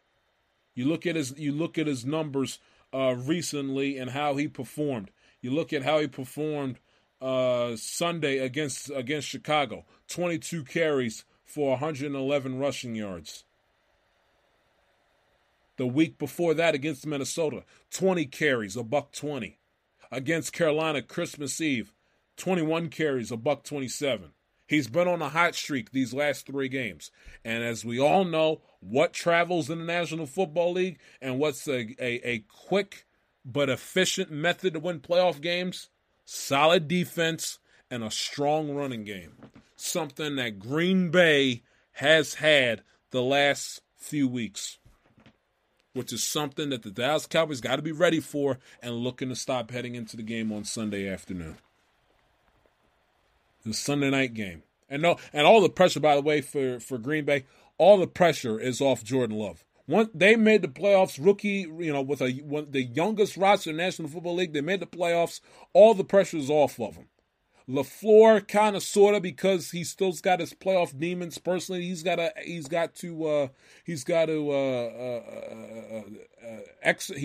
extinguish from the final few Rodgers years. But in terms of the rest of the roster, Love, everybody else, they're playing with house money. They got nothing to lose. Young roster, youngest in the National Football League this season, made the playoffs, 7th seed. They got nothing to lose. Go out there, play free, loose, have fun. And listen, you might be on a plane to play San Francisco next week. You just never know. The night game, which is the hardest game to call and the hardest game to predict. The Lions are 3-point favorites against the Los Angeles Rams. Oh boy. This is a game, obviously, with all the storylines. The Lions, their first ever home playoff game at Ford Field, their first ever home playoff game in about a generation. They have not won a playoff game in eons since George H.W. Bush was last president. Obviously, they have the Matthew Stafford in making his first return to Detroit since the trade in January, February of 2021. After the COVID season, you have all of that thrown into the equation. On top of the fact, and it hasn't been talked about a whole hell of a lot as well. How about Jared Goff? Jared Goff was thrown to the wolves. Jared Goff was with how McVay threw him out the door. Jared Goff couldn't play no more. Jared Goff was washed. Jared Goff was a scrub. He was a bust. He couldn't play. Sean McVay said, I can't win with this guy. He's useless. He does not. I can't win a Super Bowl with him. I can't get back to Super Bowl with him. He does nothing for me. Shipped him off to Detroit and thought nothing of him. and how it bothered Jared Goff immensely that McVay did that to him. Yeah, McVay can't, got to hold him and apologize, but the bottom line is he did it. He thought, man, I took you to a Super Bowl. I outdueled Hall of Fame quarterback Drew Brees, got you to Super Bowl. We won a division title or a few, and this is and made the playoffs. And this is this is my payback. This was my payback, which has not gotten talked about enough heading into this game. It's been Stafford. Stafford has no malice and no ill will with the Detroit Lions organization. He was there for, a dozen years, tried to win him a Super Bowl, tried to help get him to win a division, make the playoffs I think he made it 2011 and 2016, I think were the only 2 times, if I'm not mistaken, off the top of my head. Made the playoffs the times that he made it. Wanted to win Detroit a Super Bowl in the worst way. It didn't pan out. There's no malice between Stafford and the Lions organization or Stafford and the Lions fan. It was the Lions fan that rooted for the Rams because of Stafford to win their quote unquote de facto Super Bowl for the city of Detroit. They were the ones that were rooting for him. Because we all know that the Rams obviously have no fans, but they were rooting for Stafford. So the saltiness and the quote-unquote tea, as they call it, is not with Stafford and Detroit. It's with Goff and the Rams, and Goff and McVay in particular. Because McVay was the one that shipped off Jared Goff like he was a bag of peanuts. McVay was the one that thought that Jared Goff couldn't play anymore. And that he thought he was so incompetent and so bad at his job that he couldn't win a Super Bowl with him. Now, in fairness, at that point in time, I thought the same thing, but I'm just a stooge with a microphone and an opinion. McVay was his coach and his work compadre, his boss. A little different, and he shipped them off. So I think that's going to fuel Jared Goff to show McVay, hey, look. Yeah, you may have gotten your shiny new toy with Stafford and won your Super Bowl, but hey, it's like that meme you say all the time. Hey, look at me. I'm the captain now. And I think Jared Goff's going to have his I'm the captain now moment on Sunday night against his old team. I really do. The thing is, though, with the Lions, what would concern me is their defense. And their defense is, to put it kindly, average at best. Excuse me. It's average at best. And one thing that Matthew Stafford is going to pick apart, especially, is their secondary with Nakua, who's had an all-world record-breaking season with Cooper Kupp. And we all know the tremendous playoff performance that Cooper Kupp showcased to the masses 2 years ago. The Rams' most previous playoff run when they won, obviously, the Super Bowl against Manchester United. But we all know how great Cooper Kupp is and how marvelous of a postseason performer he has been in the sample size that he's shown and showcased to us.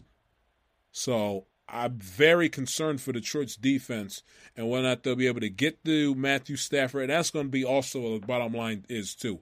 How the Detroit Lions pass rush will, if they will get to Matthew Stafford, how often will they get to Matthew Stafford?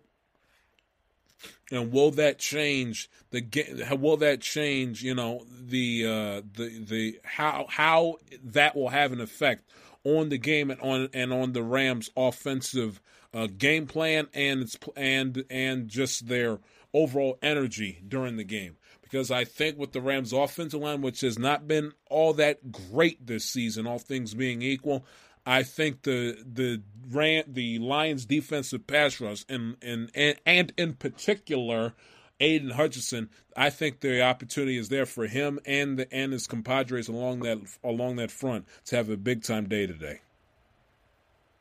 I really do. I think the opportunity is there for Aiden and specifically Aiden Hutchinson to have a big time day.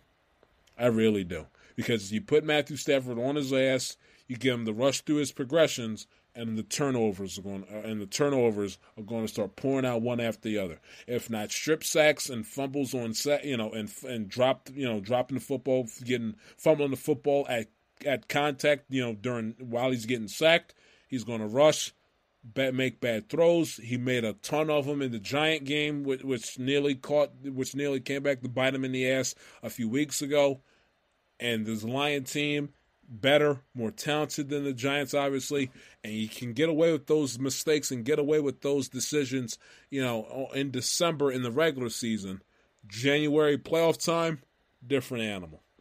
So, and that's what I think's got to be a big-time key to victory for the Rams in this game is Matthew Stafford. Is the offensive line keeping Matthew Stafford upright, and Matthew Stafford either by hook or by crook, whether he's getting his face pounded into the turf he once called home, or he's got plenty of time to throw the football, he's got to be able to take care of the football, which is something that has, and the offensive line play especially. They're not a great team, not a good team, not as good as the Super Bowl team. They have a lot of talent that can win them some playoff games, but they are a flawed football team. Offensive line's not great. Stafford, still is prone to turning over the football at times, and their defense with Raheem Morris, not a great unit. Gave up a crap ton of points and yardage to Baltimore. Gave up a crap ton of yardage to the Giants 2 weeks ago. Not a great defense. They have names, they have dudes, but as a unit, I don't look at them and see a championship caliber, championship level type defense. I just don't. I don't. And in terms of the Eagles and the Bucks, I look at this and say this. This is a game that this game and the last game on Sunday are two hard games to call and predict for different reasons. This one, in terms of because of how competitive this game I think is going to be and how good both and talented these football teams are. And then on the flip side, it's with the Eagles and the Buccaneers game, it's going to be tough because of how bad both these football teams are and how close they are in terms of them being on the same level with them being bad. Tampa, Baker Mayfield, he's put together a bounce back season, all power to him. But again, and I made this point, I'll say it again, when you don't have expectations for Baker Mayfield, he balls out and he shines. When you put expectations on Baker Mayfield, that's when he crumbles, and that's when you look at him and you see why Cleveland chose to move on from him and decided to trade for and then sign Deshaun Watson long term. Then on the Philadelphia, and then obviously they're coached by Todd Bowles, who is just an emotionless statue of a head coach, to put it kindly. And then on the flip side, you look at the Philadelphia Eagles, who we've documented and given our commentary on throughout the last month and change, a self-destructing football team. Again, a team that's a collection of players that wear the same uniform, not a team, not T-E-A-M, not a team, but a collection of players that wear the same uniform, not a team. And my words only get validated because I saw earlier today, A.J. Brown, he didn't practice today, which is problematic in and of itself. And then I see, that he deleted his Twitter. And then, oh, by the way, he scrubbed his Instagram account of everything Philadelphia Eagles related. If you're a Philadelphia Eagles fan, is the last thing you want to hear and the last thing you want to see. The last thing you want to see and hear. On top of Jalen Hurts having to deal with the middle finger issue, the middle finger injury from the Giant game last week. So honestly, I don't know who the hell's going to win this game, to be quite honest with you. My brain and my heart automatically says Philadelphia because they have the better roster and they are the defending the defending NFC champions. But everything I've seen from this team, from the San Francisco game to the second Cowboy game to to the Seahawk game, to the Cardinals game, the two Giant game. There's nothing I've seen from this team for the last month that tells me that it'd be a wise decision to pick the Philadelphia Eagles to win this game. Nothing. The coach, no sense. I'm sound like a broken record. No sense of direction, no sense of leadership. All the coaching staff collectively, the head coach, the assistants, Matt Patricia, the useless idiot, completely lost, completely clueless, completely out to lunch. Hurts is injured. A.J. Brown is injured. They don't run the football. They have no sense of identity. Hurts has regressed this season. I don't know. I honestly, I'm gonna pick the game before the program is out, and I still don't know who the hell's gonna win this game. Shit, it'll be 30 seconds to kickoff, and I'll have no definitive opinion or clue who's gonna win that football game. I just don't. The Buccaneers are not a playoff good football team, and they don't have a good head coach. And then on the flip side with Philadelphia, they've been in free fall since the San Francisco game. Been in free fall. So who the hell knows? In terms of the caliber, the quality, the high quality caliber of games that we'll get, I think you'll get a bad game Monday night, a boring game Monday night. I think the Packers-Cowboys game will be great. I think the Rams-Lions game will be great. And I think the Browns-Texans game will be great. I think Dolphins-Chiefs, Steelers-Bills, and a Monday night game will be substandard in terms of competitiveness and overall, entertainment value. A lot of scoring, offense, this, that, and the third. I don't think you'll get a lot of that. But with the Dolphins and the Chiefs, the first Sunday game and the Monday night game, I think Browns, Texans, Rams, Lions, I'm willing to take to the bank. The one I'll take a flyer on will be Packers and Cowboys. But I got a weird suspicion that game could be better than a lot of people anticipate. On top of the fact that historically, albeit no Aaron Rodgers, even you want to go back to the 60s with the Ice Bowl, and then before that, the 66 NFL championship game. It seems like every single time the Cowboys and the Cowboys and the Packers get together come playoff time, it results in a classic football game. So, should be fun, should be interesting. We indeed shall see. Well, I promised you guys that I was going to get to your voicemails, and I appreciate and I thank every last one of you that took the time out of your day to leave me one. We were going to play a large chunk of them on Tuesday, couldn't for obvious reasons, but it all worked out in the end. I have an opportunity to listen to your thoughts on all things NFL football, especially concerning Wild Card Weekend, as we inch closer and closer towards the two game days coming up this weekend. So without further ado, let's get right to the voicemails. Pull them up right quick here on my little inbox, if you will. Let's see. Number one. Let's go to my buddy up in Buffalo, New York, the great member of the mafia that he is, Patrick in Buffalo on his Bills. Jai, it's your boy Pat in Buffalo, man. What I tell you, a couple weeks ago, I said the Bills are going to run. They're going to run the table. They're going to beat those frauds in Miami. They're going to be AFC East champions. Now we're the 2 seed. We should have at least 2 playoff home games.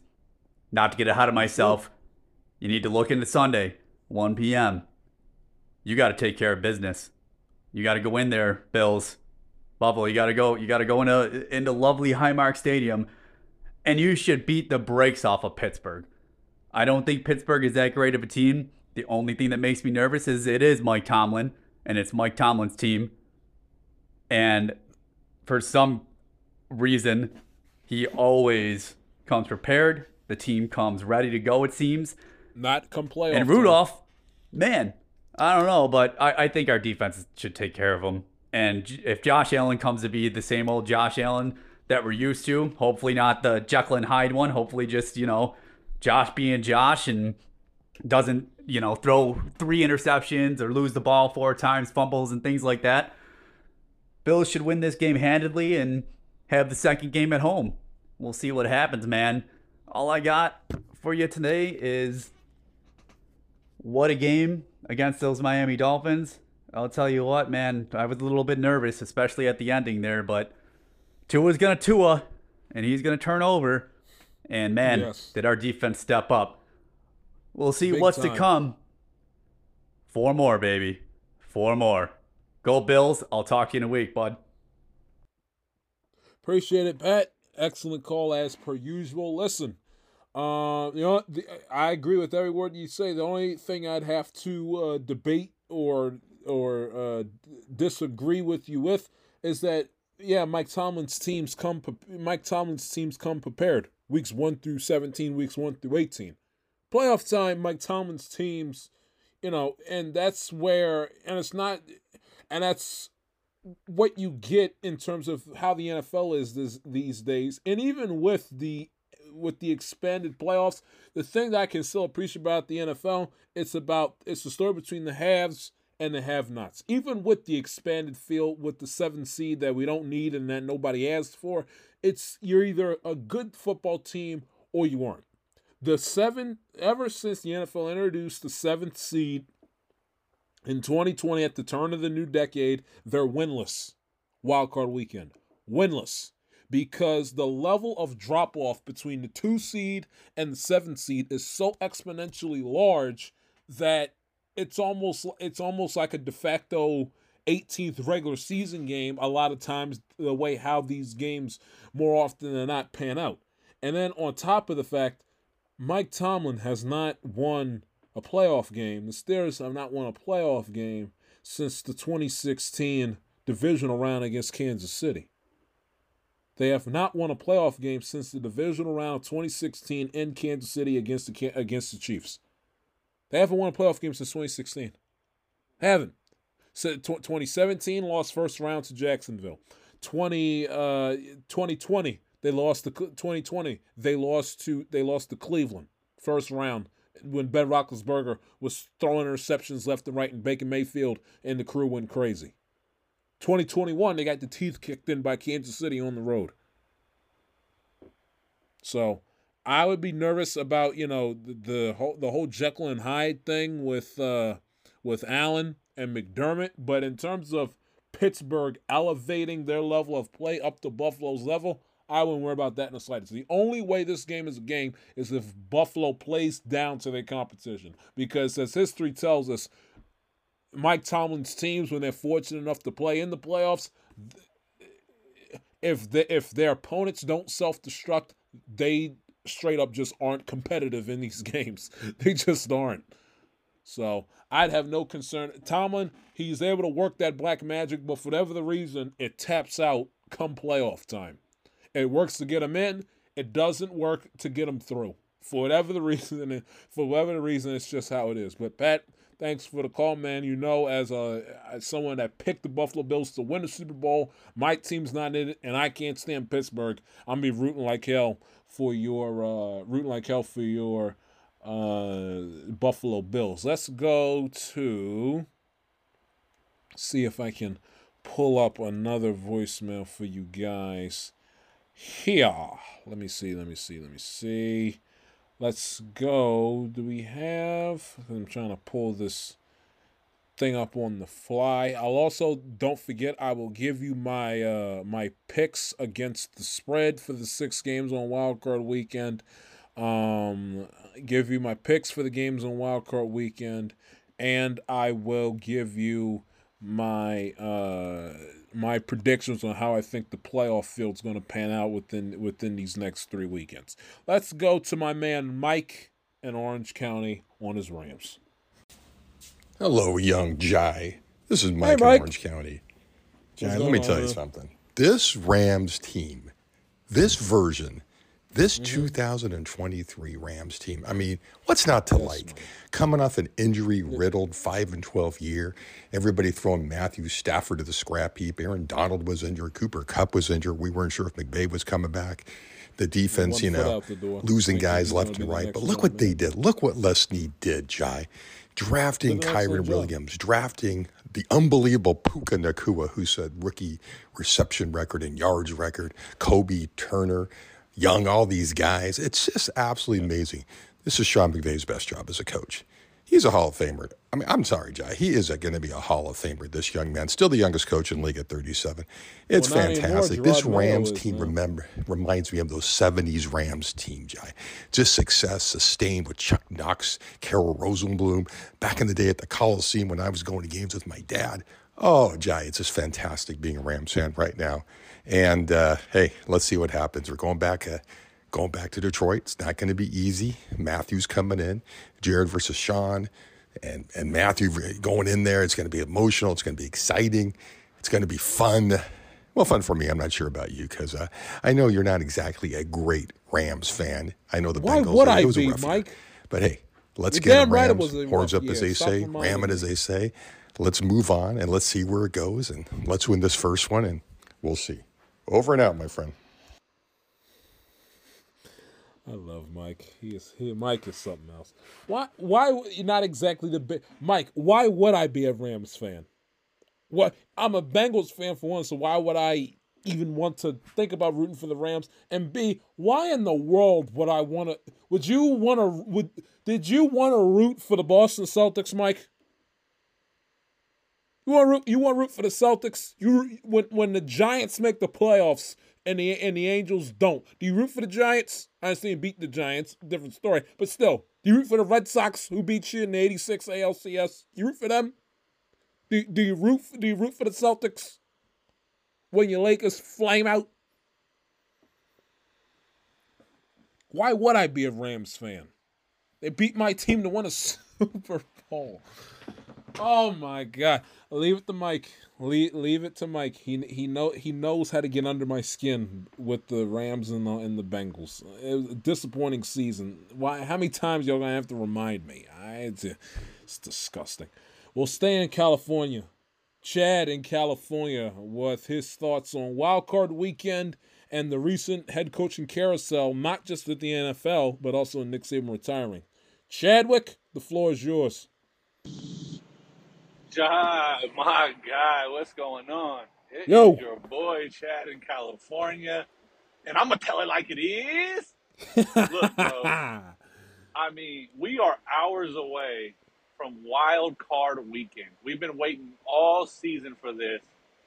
And we talk about coaches. Mm-hmm. Man, we talk about coaches, not a game. Not the games that we love. Aikman and Romo and Buck and Eagle and the rest of the guys. Wild Card Weekend with the weather. Mahomes, Allen. Nah, we talking about coaches. I mean, you got to love sports, man. You really do. So let's start there, man. Let's start with coaches. I mean, have we, and you a young bull, bro. I mean, I'm only 35. I ain't exactly, an old man. But we ain't never seen nothing like this. I mean, we talking about Saban and Belichick back to back. Like, that'd be like Wayne and Drake just decide to retire tomorrow, or you know what I mean? Like, Biggie and Pac both passing away. Like, it's crazy, bro. And obviously Saban's done. Well, I think he's done. So he's done. Bama has to find their replacement there. Which they did. I think they should go Lane Kiffin. I mean, they know Lane Kiffin. They know exactly what he is. He's in their conference. He's dominating their conference.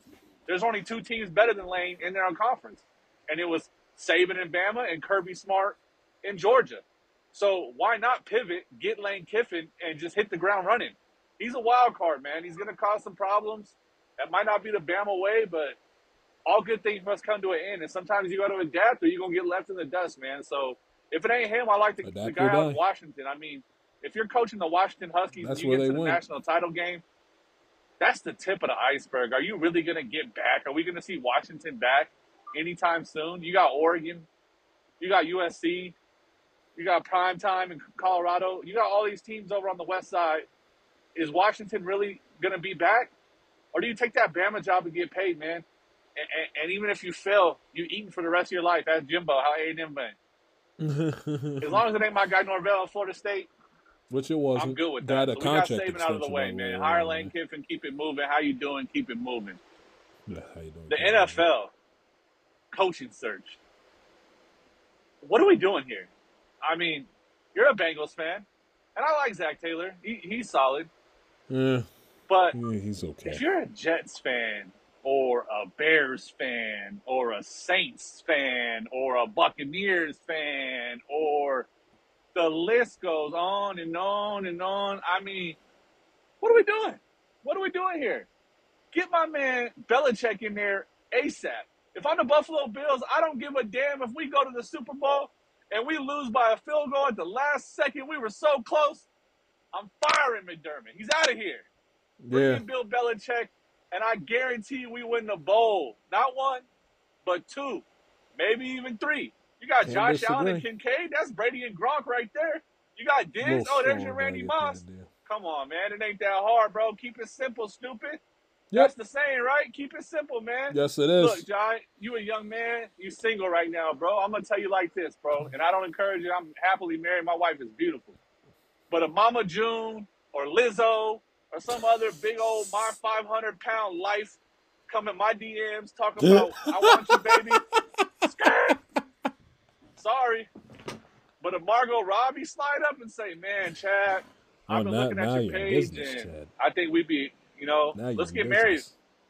Man, do I got to go look in that mirror and make a decision? Boy, I'll tell you what. You're in business. Man, I'm going to make a decision. I'm telling you that to tell you this. You don't fire Sean McDermott for Vance Joseph. You don't fire Sean McDermott for Raheem Morris. But I'm firing his ass for Bill Belichick, baby. Look, real quick on the wild card games, man. I think Stafford's going to go in and ball out. McVay knows everything about Goff. It is what it is. He knows his strengths, his weaknesses. He's going to run that. Koopa. What am I talking about? This ain't Mario, bro. Nakua, Cooper Cup. They're going to eat, bro. It's time to eat. I think they're going to be kneecaps and touchdowns. Give me the Rams. The Eagles better watch out. I think the Cowboys going to demolish the Packers. Jordan Love ain't ready for prime time. Who else we got out there, man? I know I'm missing a couple of games. Let me just tell you about the Dolphins and Chiefs, and I'll let you go. I don't think the weather is that much of a favor for Kansas City, man. You know how hard it is to catch a football for those receivers when it's sunny? That ball going to be cold as hell. It's going to be like catching a brick. And you know the receivers got brick hands. I'll tell you what, you try to tackle Tyreek Hill on good grass, whoo! Try to tackle Tyreek Hill on ice, baby. You're going to be looking like Will Ferrell in Blades of Glory. You're going to be slipping and sliding like you on a bobsled team, fam. Listen to me right now. You give Tyreek Hill and Mozart and Waddle space with ice on the ground, with snow on the ground, and they're going to be zigzagging through that Chiefs defense. Don't be surprised if the Dolphins pull it off. I got the Texans. I'd be shocked. Flacco's done, man. I think it's a new sheriff in town. C.J. Stroud is that dude. I've been called that one. And Josh Allen and them boys going to roll up on them Steelers, bro. They going to knock Mike Tomlin ass out. All love, I hope bro. So. Appreciate it, Chad. Oh, and Chad, because you brought up the whole Lizzo thing, this one's for you. I got beans, greens, potatoes, tomatoes, lamb, rams, hogs, dogs, chicken, turkeys, rabbits, you name it!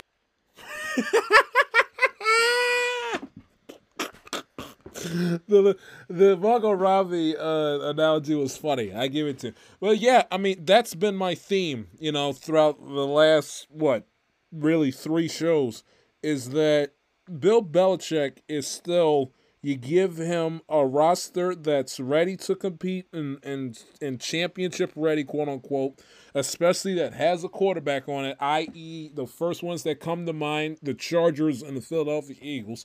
You give him any of those 2 rosters, hell, even the Buffalo Bills, like you mentioned, you give Belichick any of those 2 rosters, man, and he's going to find a way to get those squads to a Super Bowl and win one, and if things may break right, maybe possibly win a second one. So, yeah, you don't, like you said, you don't fire Sean McDermott for Vance Joseph, but you fire Sean McDermott for Bill Belichick. And that even applies with my team. You guys say, I'm nuts. Stop. Your Zach Taylor hate, your Zach Taylor criticism is overboard, this, that, and third. Bottom line is, how many rings does Zach Taylor have? 0. How many does Bill Belichick have? 6. I rest my case. You don't fire, do you fire Zach Taylor for Mike Vrabel? Probably not. But do you fire Zach Taylor for Bill Belichick? The Bengals would owe it to themselves, along with any other football team that's really, in all honesty, not coached by either Andy Reid and Kyle Shanahan and Harbaugh. They owe it to themselves to at least pick up the phone and to at least see if Belichick would be interested. The Bills, unless they hoist the Lombardi, have to. The Bengals obviously have to. And outside of also, that just got there, Dan Campbell, obviously, D'Amico, Ryan, outside of like the obvious ones. But I tell you something right now. The Cowboys, the Bengals, Buffalo, if they don't win the Super Bowl, Cowboys more especially. But the Bengals would at least owe it to themselves. And I'm not using them because they're my team, using them as an example. Would owe it to themselves. Hey, Bill, just for, off the record for shits and giggles, would you be interested in coaching the Cincinnati Bengals if hypothetically we gave you an opportunity here? If he says no, the meeting never happened, how you doing? Keep it moving. If he says yes, work out the details and then, see where the ball rolls from there. But I agree with you, Chad, absolutely. I mean, the Bill Belichick being available to coach, your football team does not come along, it does not come around often.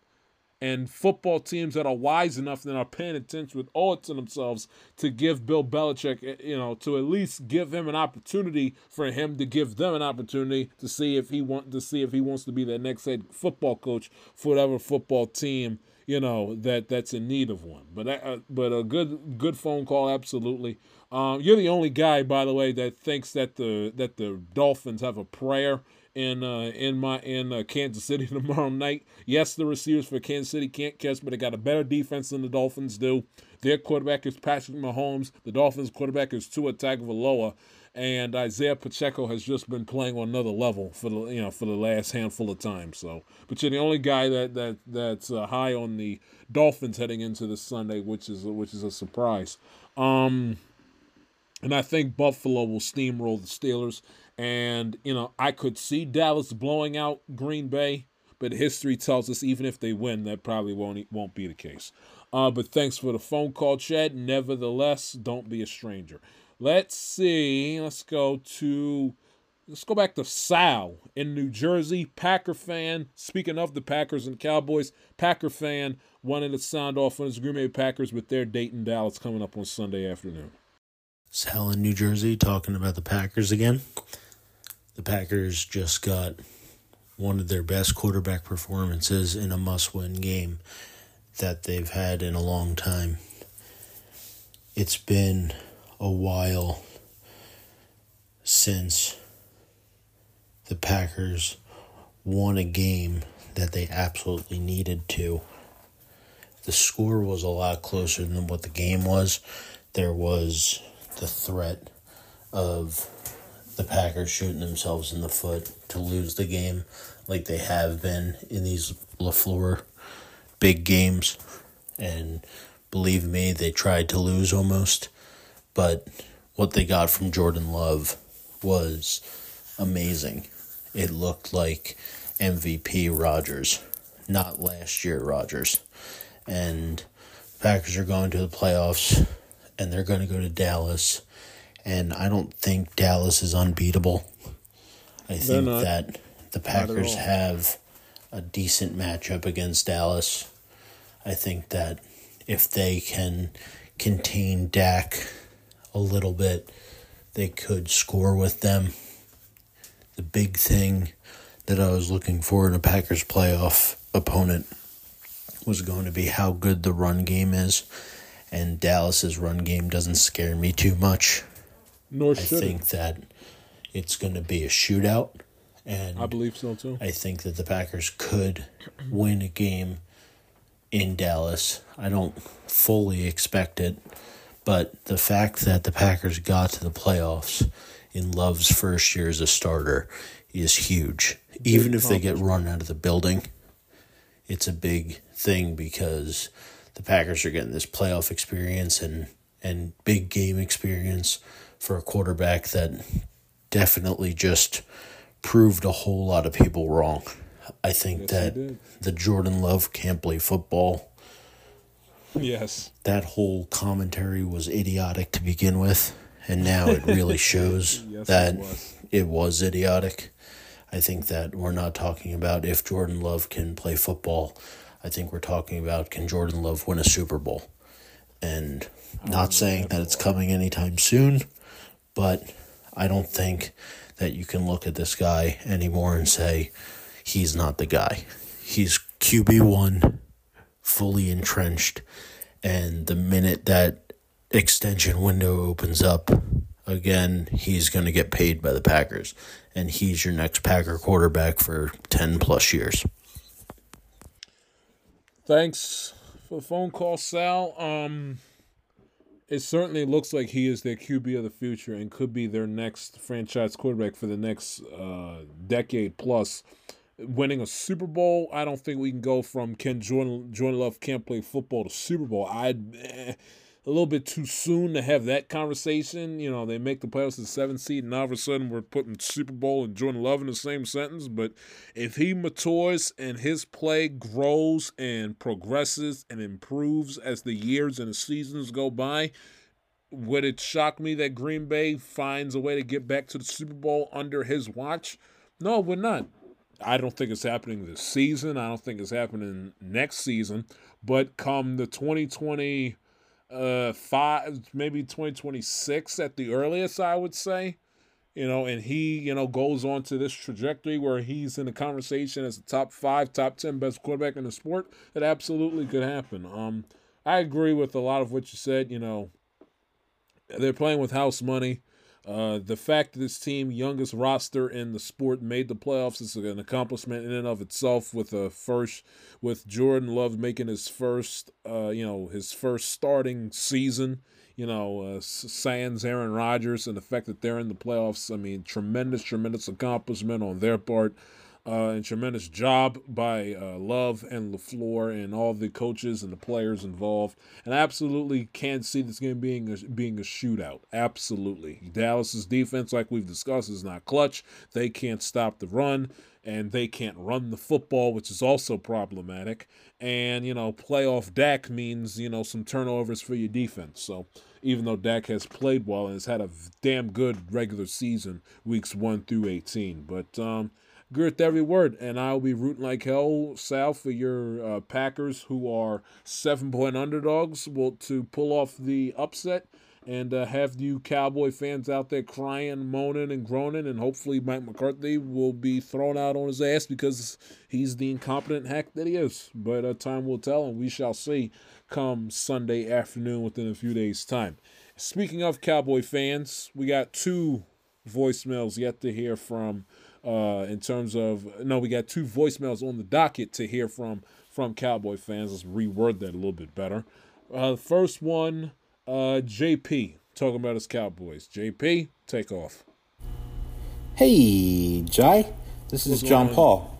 I've got a question about the Dallas Cowboys, since you don't seem to get enough of those. Between Mike McCarthy, Dak Prescott, and just the Niners being a much better team, yes, who do you feel is most responsible for the Cowboys to not reach the Super Bowl this year? Thanks. I'll take your answer off the air. Thanks for the question, JP. To not make the Super Bowl, Dak. I'd say Mike McCarthy. I don't trust him as far as I can throw him. Because in an event, I can see the Cowboys winning a game, and I can't see the Cowboys winning a lot of playoff games in spite of Mike McCarthy. They won a game against the Lions in spite of him. They won a game against the Seahawks in spite of him. I can't see the Cowboys getting away with that again. If it wasn't for asinine play call on 4th down in the Seahawks game, and the illegal touching penalty in the Lion game, the Cowboys would have lost both of those games. And I think that would also concern me and would worry the piss out of me if I was a Cowboy fan. The Cowboys have gotten lucky a decent amount of times within the last 2 months of the regular season at home, which at least if I was a Cowboy fan, my thought process would be, oh hell, it's only a matter of time till we've gone 2 full regular seasons.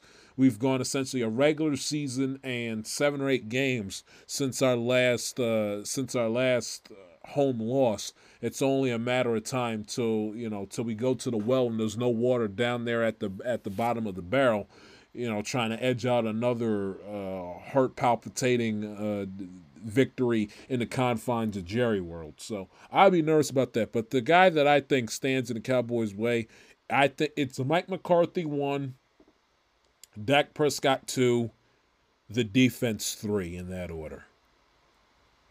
Mike McCarthy 1, the play calling with a lead, nursing a 1-possession lead in the fourth quarter. His play calling, I don't trust him as far as I can throw him, and the clock management, I don't trust as far as I can throw with McCarthy either. McCarthy 1, Dak 2, because history tells us he falls off in the playoffs compared to the regular season, and part of me believes, why would I expect or think anything different, especially when this team has to go on the road and has to, and when they go on the road and or when they play on grass, Dak Prescott's nearly not as good as a quarterback, and the offense is not nearly as good for Dallas. So and then the defense third, which could sometime, if Dallas makes it to an NFC Championship game, could end up being their saving grace if Dak Prescott's up to his old tricks and Mike McCarthy, can't manage a game clock, let alone call the appropriate play on third and 6, nursing a 5-point lead with 1:40 to go in the fourth quarter. But yeah, that's the order I would do. McCarthy, Dak, and then the defense. And there's pressure on both of them heading into the postseason too.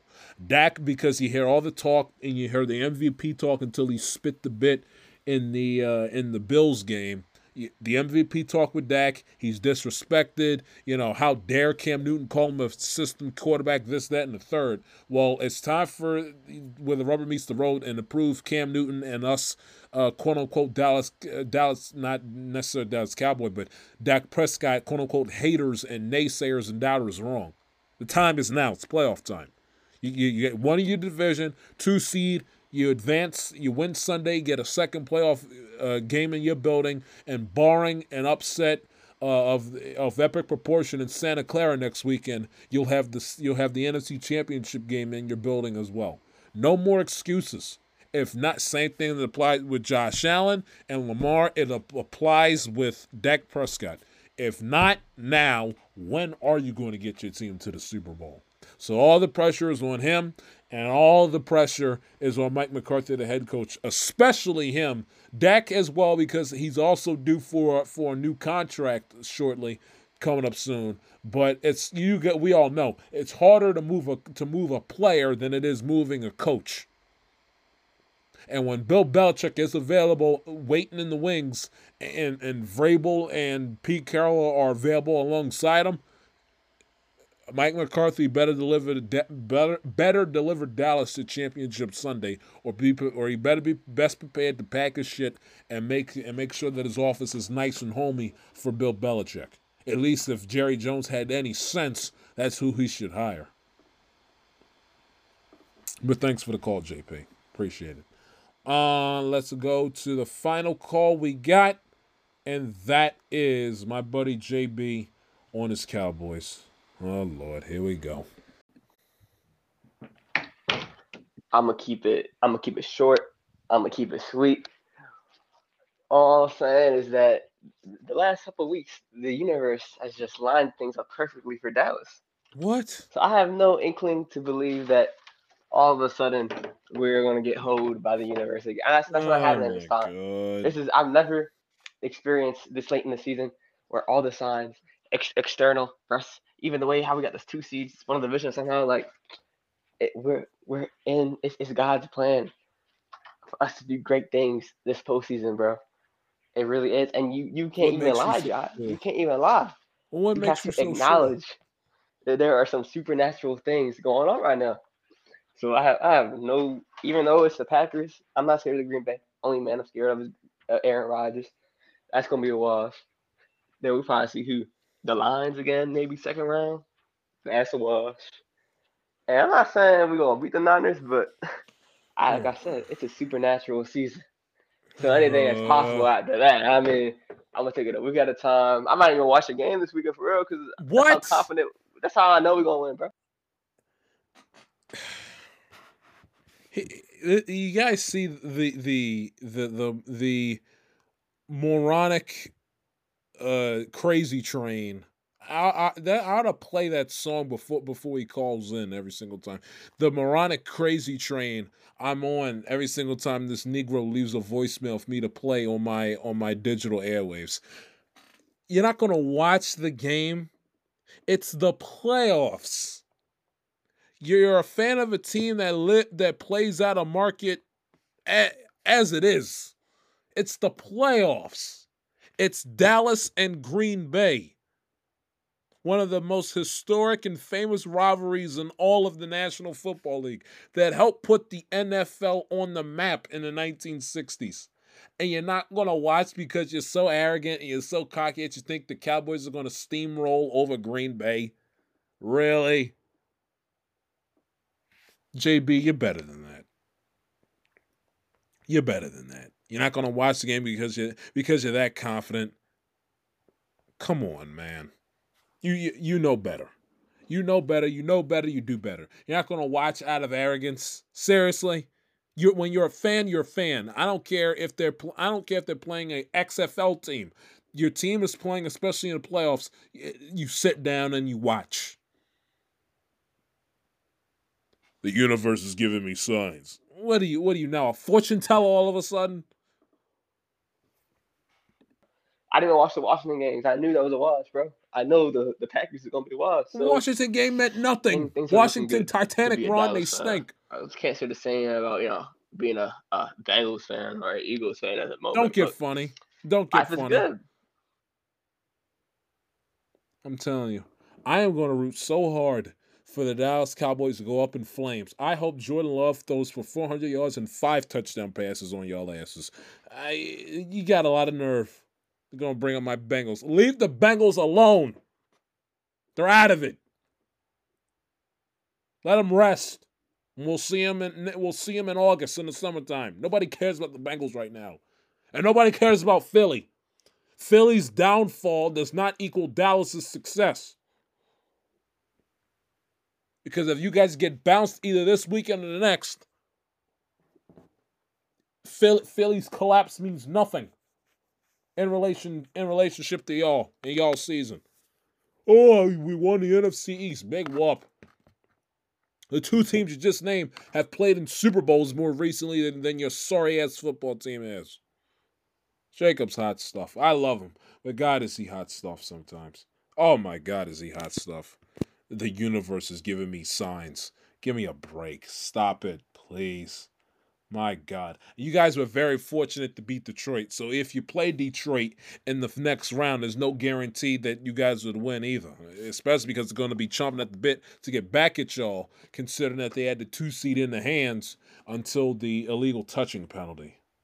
My goodness gracious. By the way, was I going to bring up anything else? No, that's all the callers. I was going to bring up something. How I think how the playoffs are going to end up. My predictions for the postseason, for the playoffs heading into the season, when the season began in early September, I said we were going to get a Lions-Eagles and a Chiefs-Bills AFC Championship game. Well, because of the way that the seeding works out, the Chiefs and the Bills won't play in the AFC Championship game.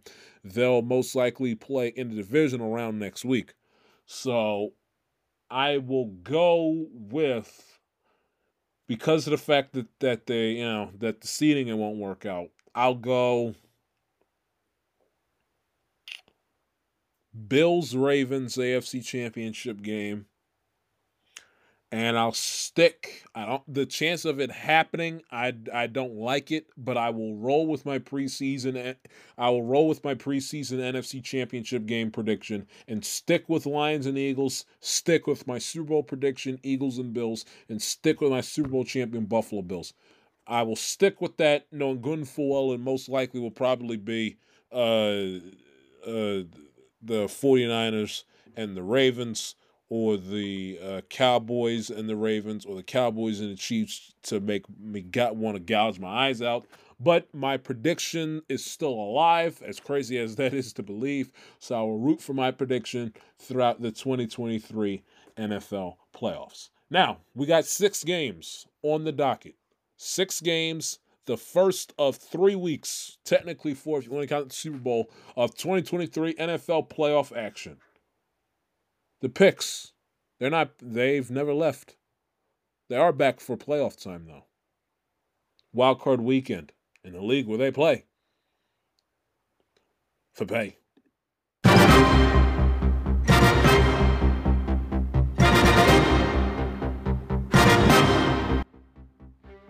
Game number 1, Saturday afternoon, the 11-6 Cleveland Browns taking on the 10-7 Houston Texans. The Browns are 2-point favorites over the Houston Texans. Cleveland also, if you remember, on Christmas Eve a few weeks ago, got the job done in Houston, Texas, down at NRG Stadium, taking care of business with Amari Cooper and Joe Flacco's big afternoon down there in the Lone Star State.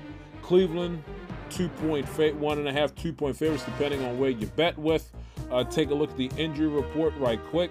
You have Mike Ford, Denzel Ward, Juan Thornhill, and Pierre Strong Jr. listed as questionable for Cleveland. In terms of Houston, Sheldon Rankins, Malik Collins, Jonathan Greenyard, and Andrew Beck are listed as questionable for the Houston Texans. Joe Flacco, like I previously stated earlier in the show, he's never lost a playoff game on Wild Card Weekend, and I think that streak will continue. Give me the Cleveland Browns to win this game by the final score of 23-20. Game number 2, the Peacock Bowl, the Tyreek Hill Revenge Bowl between the Miami Dolphins and the Kansas City Chiefs. The Chiefs obviously getting the job done as AFC West Division champions. Able to get that meaningless victory over the Chargers last week as they look to defend their title as defending Super Bowl champions, trying to become a dynasty and win their third championship in the last 5 seasons. Meanwhile, the Miami Dolphins are licking their wounds coming off of their inexcusable loss last week against the Buffalo Bills on Sunday Night Football, in a game that provided that was the coup de grace to Miami, choking away their division lead over the then 6-6 Buffalo Bills atop the AFC East. They took the L last Sunday night, and they are 4.5-point underdogs against the Kansas City Chiefs, who are heading into this game with an 11-6, finished the regular season with an 11-6 record. We mentioned and we discussed the frigid temperatures, wind chill around -25, -30, with the game time temperature, wind chill outside of the picture at a -3. With no weather, it looks like, in the forecast in terms of snow or rain, anything, or sleet, or anything else like that. In terms of the injury report, it is as follows. The Chiefs, Kadarius Toney, Justin Ross listed as questionable. Wanya Morris, their offensive tackle, listed as out.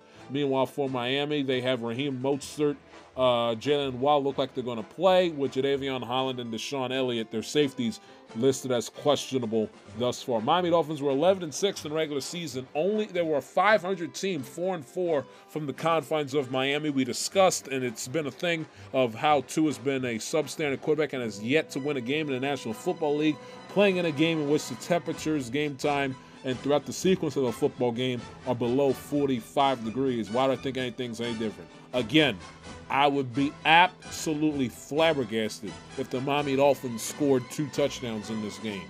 Chiefs will win this game. Final score is Kansas City 20, the Dolphins 0. Game number 3. We move over to Sunday.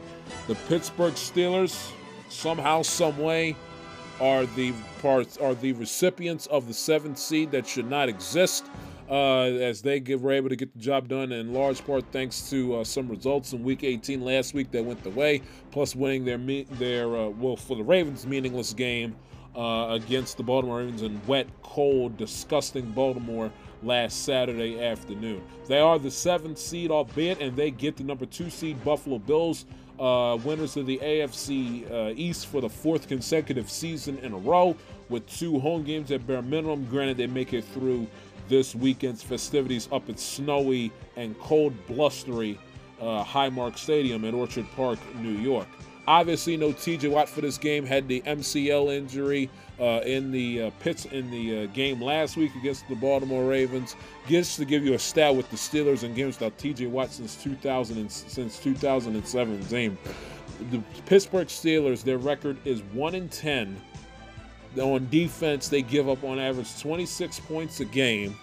They give up on average 381 points per game in games that TJ Watt does not play, and only 9 total takeaways in games in which TJ Watt does not play for his beloved Pittsburgh Steelers. So, with the injured left knee, he's a no-go, obviously. Pittsburgh's 1-10. They have not won a playoff game, as we discussed during Pat's call. They have not won a playoff game since the divisional round against Kansas City in the 2016 NFL playoffs, and why would I anticipate things being any different, especially with Mason Rudolph behind center for them. Meanwhile, for the Buffalo Bills, Gabe Davis ruled out with this PCL sprain, and Taylor Rapp, their safety, who is also ruled out for Buffalo as well. And Rasul Douglas and Tyrell Dodson are listed as questionable for the Buffalo Bills. Give me the Buffalo Bills to roll in a big way and win this football game by the final score of 35-10. Game number 4. I can't count. Game number 4 of Wild Card Weekend, the second game of the Sunday slate. The 9-8 Green Bay Packers taking on the 12-5 Dallas Cowboys. Cowboys, winners of the NFC East for the first time since the 2021 season, second NFC East division crown in 3 seasons. Meanwhile, and they are the 2 seed with the second playoff game in their building if they're able to get through Green Bay this upcoming Sunday. Meanwhile, the Green Bay Packers, the winners of the 7th seed that shall not exist, courtesy of the Seattle Seahawks collapsing down the stretch, along with the Minnesota Vikings and the elite play of Jordan Love. Give them all the credit in the world for bouncing back, especially when Green Bay as a unit had those bad games and those back-to-back losses against the Giants and the Bucs back in the month of December. The Cowboys are 7-point favorites. This is a game, if there's ever such thing as a trap game in the playoffs, this one would be it. Green Bay, obviously, their season's a rousing success. They have nothing to lose and everything to gain by just going out there playing carefree, dominant football, and see if they can upset the heavily favored Dallas Cowboys, who finished the regular season undefeated, a perfect 8-0 at home this year. So we'll see if the Green Bay Packers can finally give the Cowboys their first home loss since Brady's Bucks did back in Week 1 of the 2022 season on Sunday Night Football. The injury report is clean for Dallas. In terms of Green Bay, Jair Alexander and Christian Watson listed as questionable. A.J. Dillon on the injury report listed as doubtful for Green Bay. A potential trap game for Dallas, and I think it will be a trap game for him. I think Jordan Love in the Green Bay Pack, Jordan Love will have his coming out party to the American public. I think the Jordan Love that you saw against Detroit on Thanksgiving and against the Kansas City Chiefs the Sunday night the week after, I think you'll have a very similar performance from those 2 games, and Jordan Love will have a big-time performance in his first ever playoff game with essentially nothing to lose. Give me the Green Bay Packers to win this game by the final score of 35-31 over the Dallas Cowboys. The Sunday night game between the Detroit Lions, I don't know why I went into New Orleans Saints. I don't know where the hell my head is at. The LA Rams, winners of the 6th seed in the NFC playoffs, 10-7 season for them. Bounced back. They started out the season amongst the abyss. Give Sean McVay a ton of credit, which Mike alluded to during his call. He's not a Hall of Fame coach yet. He's on that trajectory. He's not there yet. We need one more ring to solidify his legacy as a Hall of Fame head coach. But he takes on the Detroit Lions, a team that he shipped his old former quarterback Jared Goff to for Matthew Stafford, and then a bunch of the table scraps, as it is the Matthew Stafford and Jared Goff reunion bowl with their former teams. Matthew Stafford making his return to Detroit for the first time since that trade during the winter of 2021. The Lions are 12-5, the 3 seed and the winners of the NFC North for the first time in the history of the division, and the Lions winning their first division title for the first time in over 30 years, looking to also snap that long playoff win drought. It's been a long time since George H.W. was president, since the Detroit Lions last won a playoff game. The Michigan Wolverines won a national championship earlier this week. Maybe this is the season for the state of Michigan's football teams. You just never know. Detroit's favored by a field goal in what should be the best game of Wild Card Weekend coming up on Sunday Night Football. John Kaminsky and Sam Laporta are listed as questionable for Detroit. Meanwhile, for the Rams, Troy Reader, Bobby Brown III, Jordan Fuller, Tyler Higbee, Kevin Dotson listed as questionable for the LA Rams. Tough game to call, but give me the Detroit Lions to win this game by the final score of 27-24. And the Philadelphia Eagles are 11-6, taking on the 9-8 NFC South champions for the 3rd season in a row, Tampa Bay Buccaneers. What?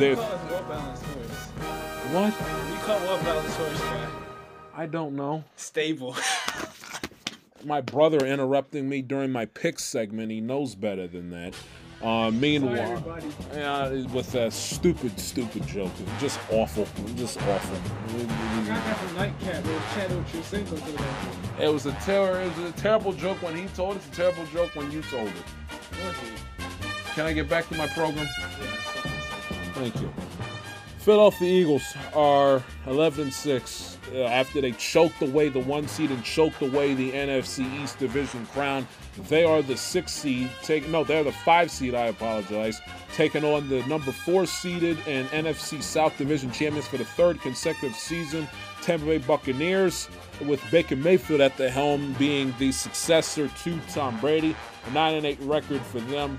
Tampa Bay coming into this game, did not look very promising against the Carolina Panthers in their season finale to clinch the division, which makes this game all the more difficult to predict. They have KJ Britt, Tristan Wirfs listed as questionable. AJ Brown, who did not practice on Friday and has the whole snafu with scrubbing the social media, he's listed as questionable. Reed Blankenship's listed as questionable. Britton Covey, the wide receiver lower on depth charts, listed as questionable. So they got 2 wide receivers that are dealing with injuries, which is problematic. And then they also have Sidney Brown listed as out as well. Of course, he suffered a season-ending injury about a game or so ago.